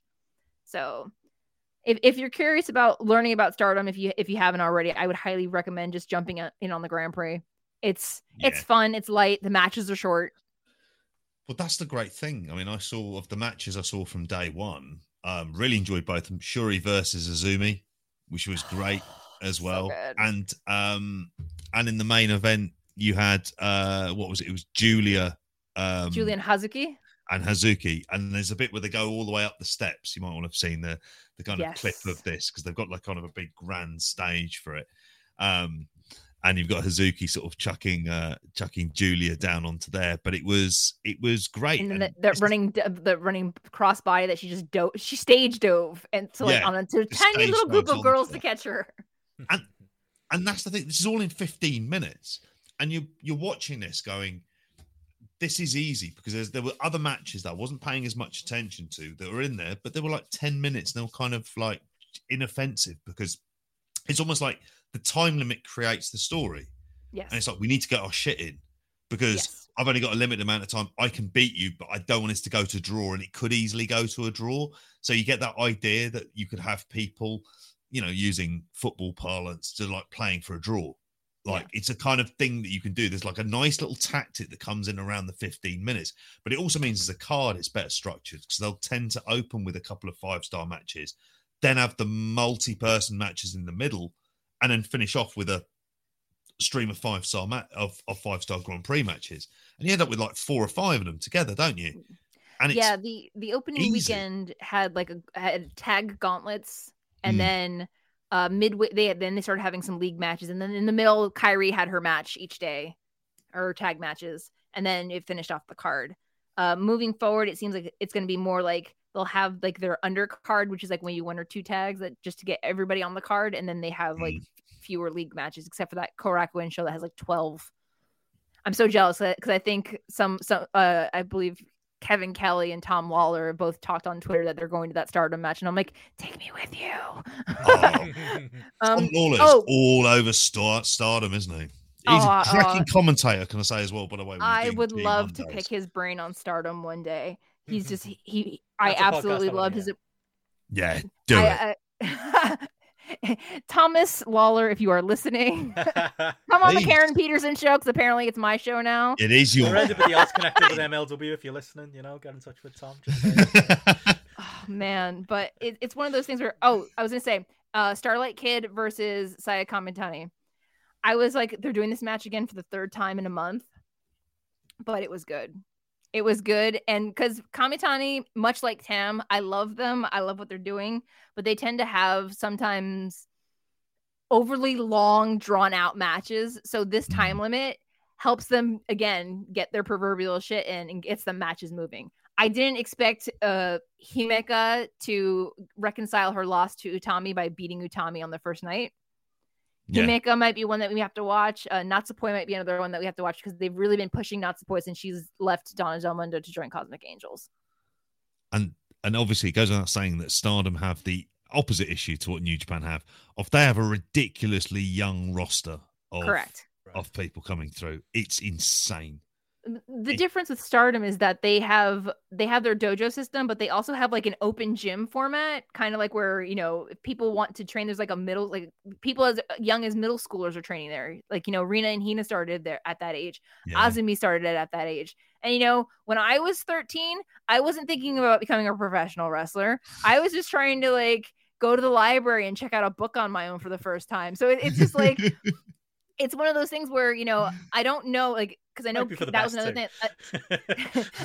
That was, I would have made a terrible professional wrtler. I'm not nearly as coordinated. I did, and I was terrible. So, you know, I can. I played volleyball, and even that was a better hit and miss, as it were. But like, that's another sticking point that Kidani made, is that he didn't take a dig at the Noge Dojo, but he did say that he wanted them to start considering admitting younger people into the Noge Dojo. I mean, but the thing is that not every person you admit is going to turn into Okada, who, you know, finished middle school and then decided to become a professional wrestler. Yeah. Even some of the young lions that they bring in don't ever graduate from being a young lion based on, you know, either, you know, injuries or other things happening. And it's just one of those things like that. It's like, I know Kidani probably is saying these things for the betterment of New Japan. I just don't know if the culture in that company, the way that, you know, because, you know, after 50 years, I think they kind of figured it all out already. I just don't know how quick they would be to start tweaking with that process. And like when it came to, like, this is a problem, not a problem, but this is a situation that they run into with the girls in Stardom, like Hana and Hina and Rina and Ruaka. They're still in high school. So like their 5-star matches are basically on the week. They had to like tailor the 5-star calendar so they could get their matches in, but for the most part are on weekends or on shows that are on a weekday that are late enough in Tokyo where they can go straight after school. So it's one of those things, like, you would run into that same problem with New Japan because they run so many weekday shows that if you have a boy that's in high school or, you know, or junior high school, where's the priorities? Is the education the priority, or is becoming a wrestler and not guaranteed that you're going to become a wrestler the priority? end up injured instead. I mean, there's so many. And the other sticking point with the Stardom side is that, you know, middle school, high school, even in college, they're still growing. Yeah. You don't want to be taking bumps on when you still develop. And that's the thing. I don't necessarily, I know it's a different culture, but in the UK, for example, especially with the issues we have, I just don't think kids should be training to wrestle full stop. I think you should be at least I know that with the parents. Yeah, like there are some, like there are schools here where there are kids that are training for wrestling, and you know, if that's, you know, like for me, I was a sporty kid. I played softball, I played soccer, I played volleyball, I did cheerleading. No, I don't look like a cheerleader type, but I was a cheerleader. But it's one of those things where you have those kinds of supportive parents, that the ones that like run the booster committee, the ones that, you know, will take the kids to practice, the ones that will take the other kids that, you know, their parents are working, they'll take those kids home. And I understand it. So it's I guess it's not necessarily out of the ordinary, but at the same time, there are the concerns when it comes to, you know, with wrestling. I don't want to say you're more injury prone compared to like soccer or football, because, you know, football, you're just tackling people. So that's also, American football. Let me preface. Because like when it comes to the other football, the football that the rest of the world plays, it's the like this is where I'm gonna get salty about soccer, because, you know, like I watch women's soccer or the Olympics, and like, you know, women are like bleeding from the head, and they're like, no, I can still play, I can still just tape it up, put a staple in it, it'll be fine. And meanwhile, like a guy sneezes and like 4 feet down the pitch, somebody falls over saying, "Oh, he pushed me." So it's it's one of those things where it's just like, the parents, if they're giving their child the agency, like it is the child's choice to do it, and they're supporting the child, that's fine. But if it's like a dance mom, you know, sports dad situation where they're impressing upon the child that they want their child to become a professional wrestler, and it's not the child's choice, that's when I have a problem with it. It's hard, isn't it? Because, like, you know, I think it's more akin to like kids doing boxing or MMA, taekwondo, you know, karate or judo.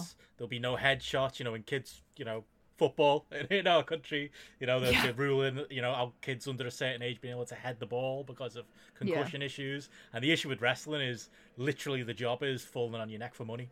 And that's what you're training to do. You know, there isn't, you can sweeten it in other ways, and you can train them in other trying parts to rip someone's arm out or break their knees. Like it's, you can cheat some chain wrestling maybe and how to roll. Yeah. But once you start getting into bumps, that is where it does become like a moral issue that I'm not sure I'm on board with. And, I've seen, like, at the dojo where I occasionally train in Brazilian Jiu-Jitsu, there are some children that train there. But the other thing is that they're not teaching them to pick them up yet. It's you're going to learn how to like lock on to someone, how you're basically just roll around. It's kind of like, you know, when you're playing with your siblings or your friends on the floor, you're just like kind of rolling around. You're not really doing anything too aggressive, or, you know, where you have to worry about picking. So I think the problem is like when it comes to picking somebody up, or, you know, a problem I always see in wrestling, people catching people. Like I when people don't catch people, I'm just like, you're not doing your job. That person is trusting you to do your job. And it's like, you know, it's one of those things like, again, you can also underestimate or overestimate your ability to do something. Some people might think, well, no, I can catch you. And they try, and sometimes it works, and sometimes it doesn't. Suited to it. And it's that other part of, you know, investing all that time and money and energy and it not coming to fruition, how to reconcile that as well. Definitely. Yeah. Sorry for the soapbox. No, I enjoyed that. Good stuff. But I mean, we've got about 10 minutes left. Any closing thoughts on Stardom in general? Before we maybe please watch more of it. Support the girls; they're doing awesome. Yeah, Benno. All right. You've been told. Connor's diving on the post. We can do a watch along for the finals in October. Yeah. I'll give you a couple of months to get into it. We'll ease you into it. I'll make you two watch Raw and SmackDown, and I'll catch up on the Stars. Yeah, how dare you? Like that's how do we win in this situation? That's we're giving you a smorgasbord of some of the best professional wrestling in the world, and you want me to watch Theory? Are you kidding me? Yeah, to be fair, I thought an LA Knight, like was it Maximum Male Models or whatever? I mean, I kind of did love the Maximum Male Models concept because it was funny. It was so ridiculous. He was in a Zoolander type way. Like when I saw them doing the advert at SummerSlam, I thought I laughed at this. This has vibes of if it wasn't water and it was petrol, and it was that opening with him with his mates at the thing, then listening to Wham, then that would have been absolutely superb. I liked it better than Retribution, so there's that. High praise. It is. The bar is exceptionally low. I'm sorry. The bar is exceptionally low. Yeah. Yeah. Oh, look at you, legend. Where is Dominic Well Dijakovic? Looking depressed on a Saturday morning slam or whatever show they do these days. Again, if they're getting paid and their families are getting taken care of, then you know what? See, I'm a dick, Karen. I don't care about that. I'm not bothered to get paid. This is where we disagree. Is this where I get to be like, heel. fuck those kids? No, forget them. Yeah, they should be landed on the next for money. I agree. Well, while we've got you, I know JP's got a quick roundup of some Aussie graps he wants to mention. Anything else you've been watching that you would quickly recommend to people outside of Stardom, New Japan, AEW? If you're interested in Tokyo Joshi Pro, Carl? I would say hop on Yield Wrestle Universe and give them a shot. Like their 13th and 14th this coming weekend is going to be their big finals of the Princess Cup. There's the possibility of 2 star-making performances because you have tried and true favorites like Miyu Yamashita and Yuka Sakazaki who have been on AEW television plenty, but there are 2 up-and-coming girls that have made their ways to the semifinals with Suzume and Miyu Watanabe, and there's the possibility that they could mint a new star should both of those girls defeat their respective partners. So, and that's on this weekend on Wrestle Universe. I believe, yes, on the 13th and 14th. Also, Max the Impaler, they are making their Tokyo Joshi debut. Oh yeah.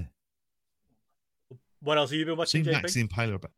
So the other thing I've been watching is MCW Ballroom Brawl, which is Melbourne City Wrestling. Melbourne. I've dived back in. Honestly, it's one of the things where I've said this a few times, I'm interested in like Australian wrestling and the development of a scene because it feels like a genuinely new territory where interesting things are going on.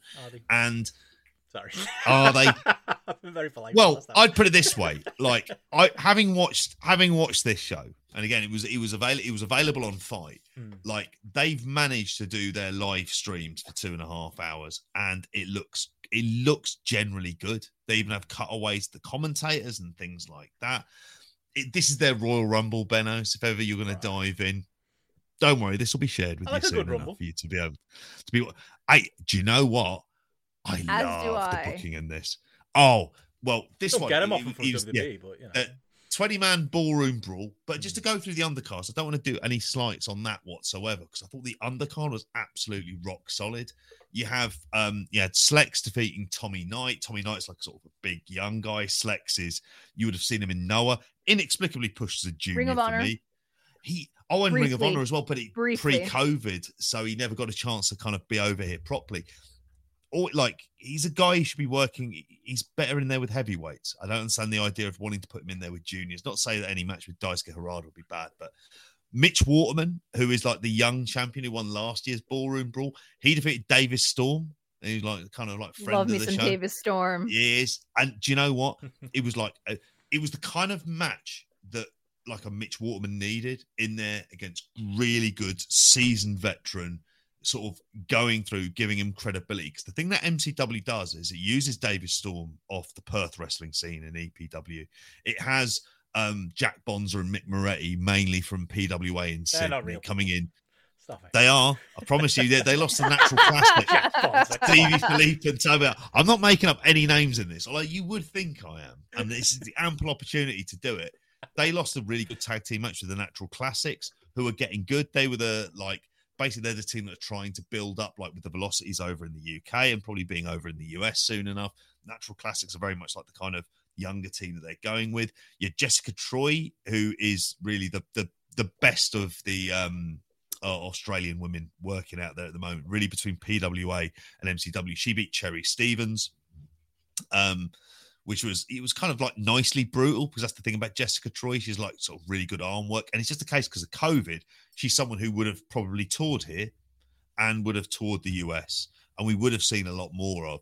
But in a sense, in MCW, there's all the kind of good things she could do in terms about her character. The Ballroom Brawl match itself was like a hell of a lot of fun because they had like, you know, proper countdown clocks, and they appeared to stick to like certainly 2 minutes between them because it was nearly an hour. But like the big story was right at the very end, you had Buddy Matthews returning. Yeah. Yes. You do tell more. People lost their shit because he's an MCW original. That's a homecoming right there. Yeah. And so it was, and obviously he's an absolute unit, like great cheese on those abs. But he was appearing nearer the end. They had Adam Brooks as like, if you think of who their top stars are, Brooksy, Loose Ledge. He was like the Iron Man. He was there on at the start. Oh, lovely lad. He was on there. He was on there at the start. He sort of worked his way through. They had the big monster, Jake Andrew Arthur, come in, who's like the basically was taking out a few people, and then he got removed by MMA Kane Gore and his brother Crackerjack, who are still a thing there. You've heard me mention them before. Benno has heard that them. That would be my stage name. Would be Crackerjack. That's Australian wrestling legend. It's a very popular snack here in the United States. Is the Cracker Jack, so I would pick that one as mine. Spelt with a K, I hope on it. But Jake Andrew Arthur, who Simon here in the chat is saying that like, am I using a random name generator? He was in the Commonwealth fucking Games for Australia, all right, or the Commonwealth Games. But he was there in judo. And like he's a big lad as well, but he served the purpose of getting rid of some of the younger card and then him going, and it always ended up with Adam Brooks in the ring by himself up until it kind of got to the end where you had like your main four. It was all a dream. Buddy Matthews. None of the rest of these people existed. It was all in his imagination. Quiet. At the end. Don't like where you're going here. It was the three faces of Foley. Like he just kept wrestling the same person over and over and over again, different costumes. He thinks I do this. And in fairness, on the weekend show, occasionally I stick in the odd name. That's a complete lie.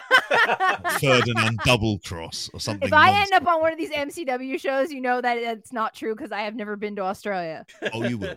You'll be on there soon enough. I mean, but they had at the end of it, the way that they built it up at the end, they had Rocky Monero, who's like the top heel. They had his kind of stable guys there who were there just to take a beating from Buddy Matthews. They had, and they sort of slightly balls up the intro because they wanted to turn off all the lights, but they did turn off all the lights, but nothing came on. So they put the lights back on to then turn them back off. You had Mick Moretti in there. You had Slex in there as well. It came down to Buddy Matthews and Rocky Monero, who, I'm sorry, he is an awesome heel. This is very much like the Australian version of the 92 Rumble with him as Flair in there. He's awesome. Carl is completely right. I'm not listening to the haters on this. And there shouldn't be any haters on this. Rocky Monero is such an awesome heel and deserves to be shout out. And he's the kind of heel who, if he heard this comment, he would call me a mark for calling him that.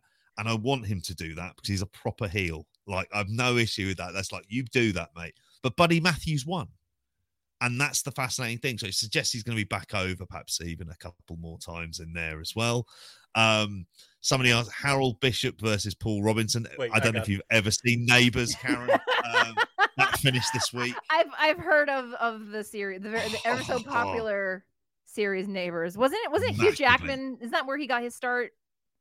That might have been Home and Away. I don't know. I know this is definitely where Guy Pearce got his start. Yeah, like a lot of famous Australian actors got their start on that show.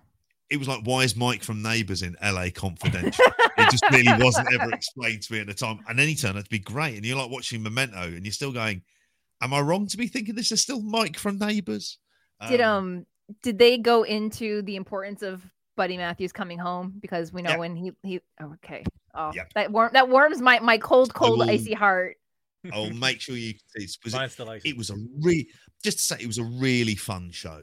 And in terms of what I think, it's not about delivering 5-star matches on these cards. It's about creating an atmosphere which looks really good, certainly on like live pay-per-view as well. And I think they're doing that.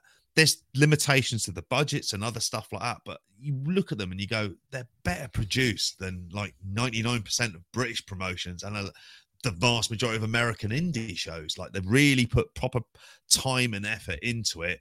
They have like, it's just an easy watch. and you're going to watch it, and no one's really going to embarrass themselves. Yeah, they've got trainees on there, but they should do. They're a small indie promotion in Australia, but what they're doing and what they're putting on and if they're back in that point where they can get that one big star and then maybe get someone in from a New Japan or a Noah in there as well to try and, there are little things they can do to grow, but it's nice when I do have my check-in with them that they are doing well as well. And just to say, yeah, there was nothing on this card I went, oh, that's not very good. And the Rumble match, like towards the end as well, they were just like quite canny, clever booking, like really, really good fun. I think the other difficult thing with Australia is that they still have a relatively stringent immigration policy right now, much like New Zealand and other, island countries, just to mitigate and prevent anything from coming into the country. Like, even though there is COVID and stuff like that still circulating, they've been able to manage the process enough where they've gotten it to be very, very low. And I think that's why it was great that Buddy could go home, as it were, because he's Australian, so he can get in and out of the country relatively easy. And it's great, for like if the idea of him being treated like that kind of big deal, and it's interesting seeing him on that kind of level where he is the big deal in the company, as he should be on this level. So bringing him in and stuff like that is always really good. I mean, it's this idea we're starting to see some of these AEW stars sort of fly around the world. Paul Robinson very much taken after Kerry Von Erich in one specific way. We can all guess that is. Do you reckon there's an Aussie wrestling podcast out there that's covering Brit Res and going, "Oh, is the next wrestler called Phil Mitchell? Is he?" Like I hope so. Can we get them on then, please? If that's the case, because I'm more than up for that. We'll do a weird, like wife swap or something. Really, really fun.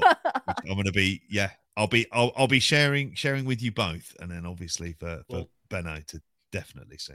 You've sold Chris Elliott, you've sold Connor. Carl already said it was his favourite show of the year, so there you go. Yeah. So you've made some fans, JP. But yeah, that pretty much takes us up to the 3 hour point. So yeah, I'll just say to Karen, thanks so much for coming on. It's been great. You definitely classied up the place, I reckon, having you on for this. This well, I try because I'm so high maintenance. Taking over, I have a certain standard, gentlemen. So yeah, we're sorry we don't. I think I swear more on this podcast than I do on the Thomas Island podcast. So well done, you. That's when I knew you were at home. But anything you want to plug, where people can find you, that type of thing, where they can get your work? If you all want to follow me on my wrestling journey, you can follow my Stardom coverage and DreamSlam Weekly over at postwrestling.com. You can follow me along on Twitter, Instagram, Twitch, and YouTube at Hey Karen Sensei. And if you happen to find an issue of Pro Wrestling Illustrated in your newsstands, the one with Thunder Rosa on the cover, you might see my interview with one Hiroshi Tanahashi in it. Oh. So, slowly building my tiny empire, and I do love calling Grapple my home in England. Yes. There you go. We've half stolen as it always is. And hopefully we'll see you over here soon enough. I'm waiting for that big UK announcement from New Japan because I might be booking plane tickets. October, we're told, but not official yet. But we'll see. Yeah. When it's official, I might be scrambling to make it happen, but I want to be there. So. Benno missed the copper box. He doesn't like to talk about it. I got to make the international stream for the copper box was a whole different story. So yeah. As an arena to watch it in live is incredible. But yeah. And I remember looking at them going, oh, he looks really good what they're doing here with the stream without realising that none of it was working. Nope. Oh, bless their hearts. It was a nightmare. But anyway, yeah, thanks for coming on, Karen. We're going to stick around for another 10 minutes in the post show here. You're welcome to stick around or okay, I'll hang out if you wish. Brilliant. So yeah, we'll get Karen on the post show for patrons. But for those of you listening on the podcast, we'll be back again next Monday. FPL stream on Thursday. Yep. JP, anything else we need to say? On Thursday. Weekend show. Obviously, we've got the Patreon shows, patreon.com/grapple. There you go. Get all Didn't of need that. to sing. That was good. So yeah, get all of that there. But again, thanks again for coming on, Karen. Thank you again for everyone for tuning in. We will catch you again next week. Bye. Bye. Cheers, all. Just better bye than me as well.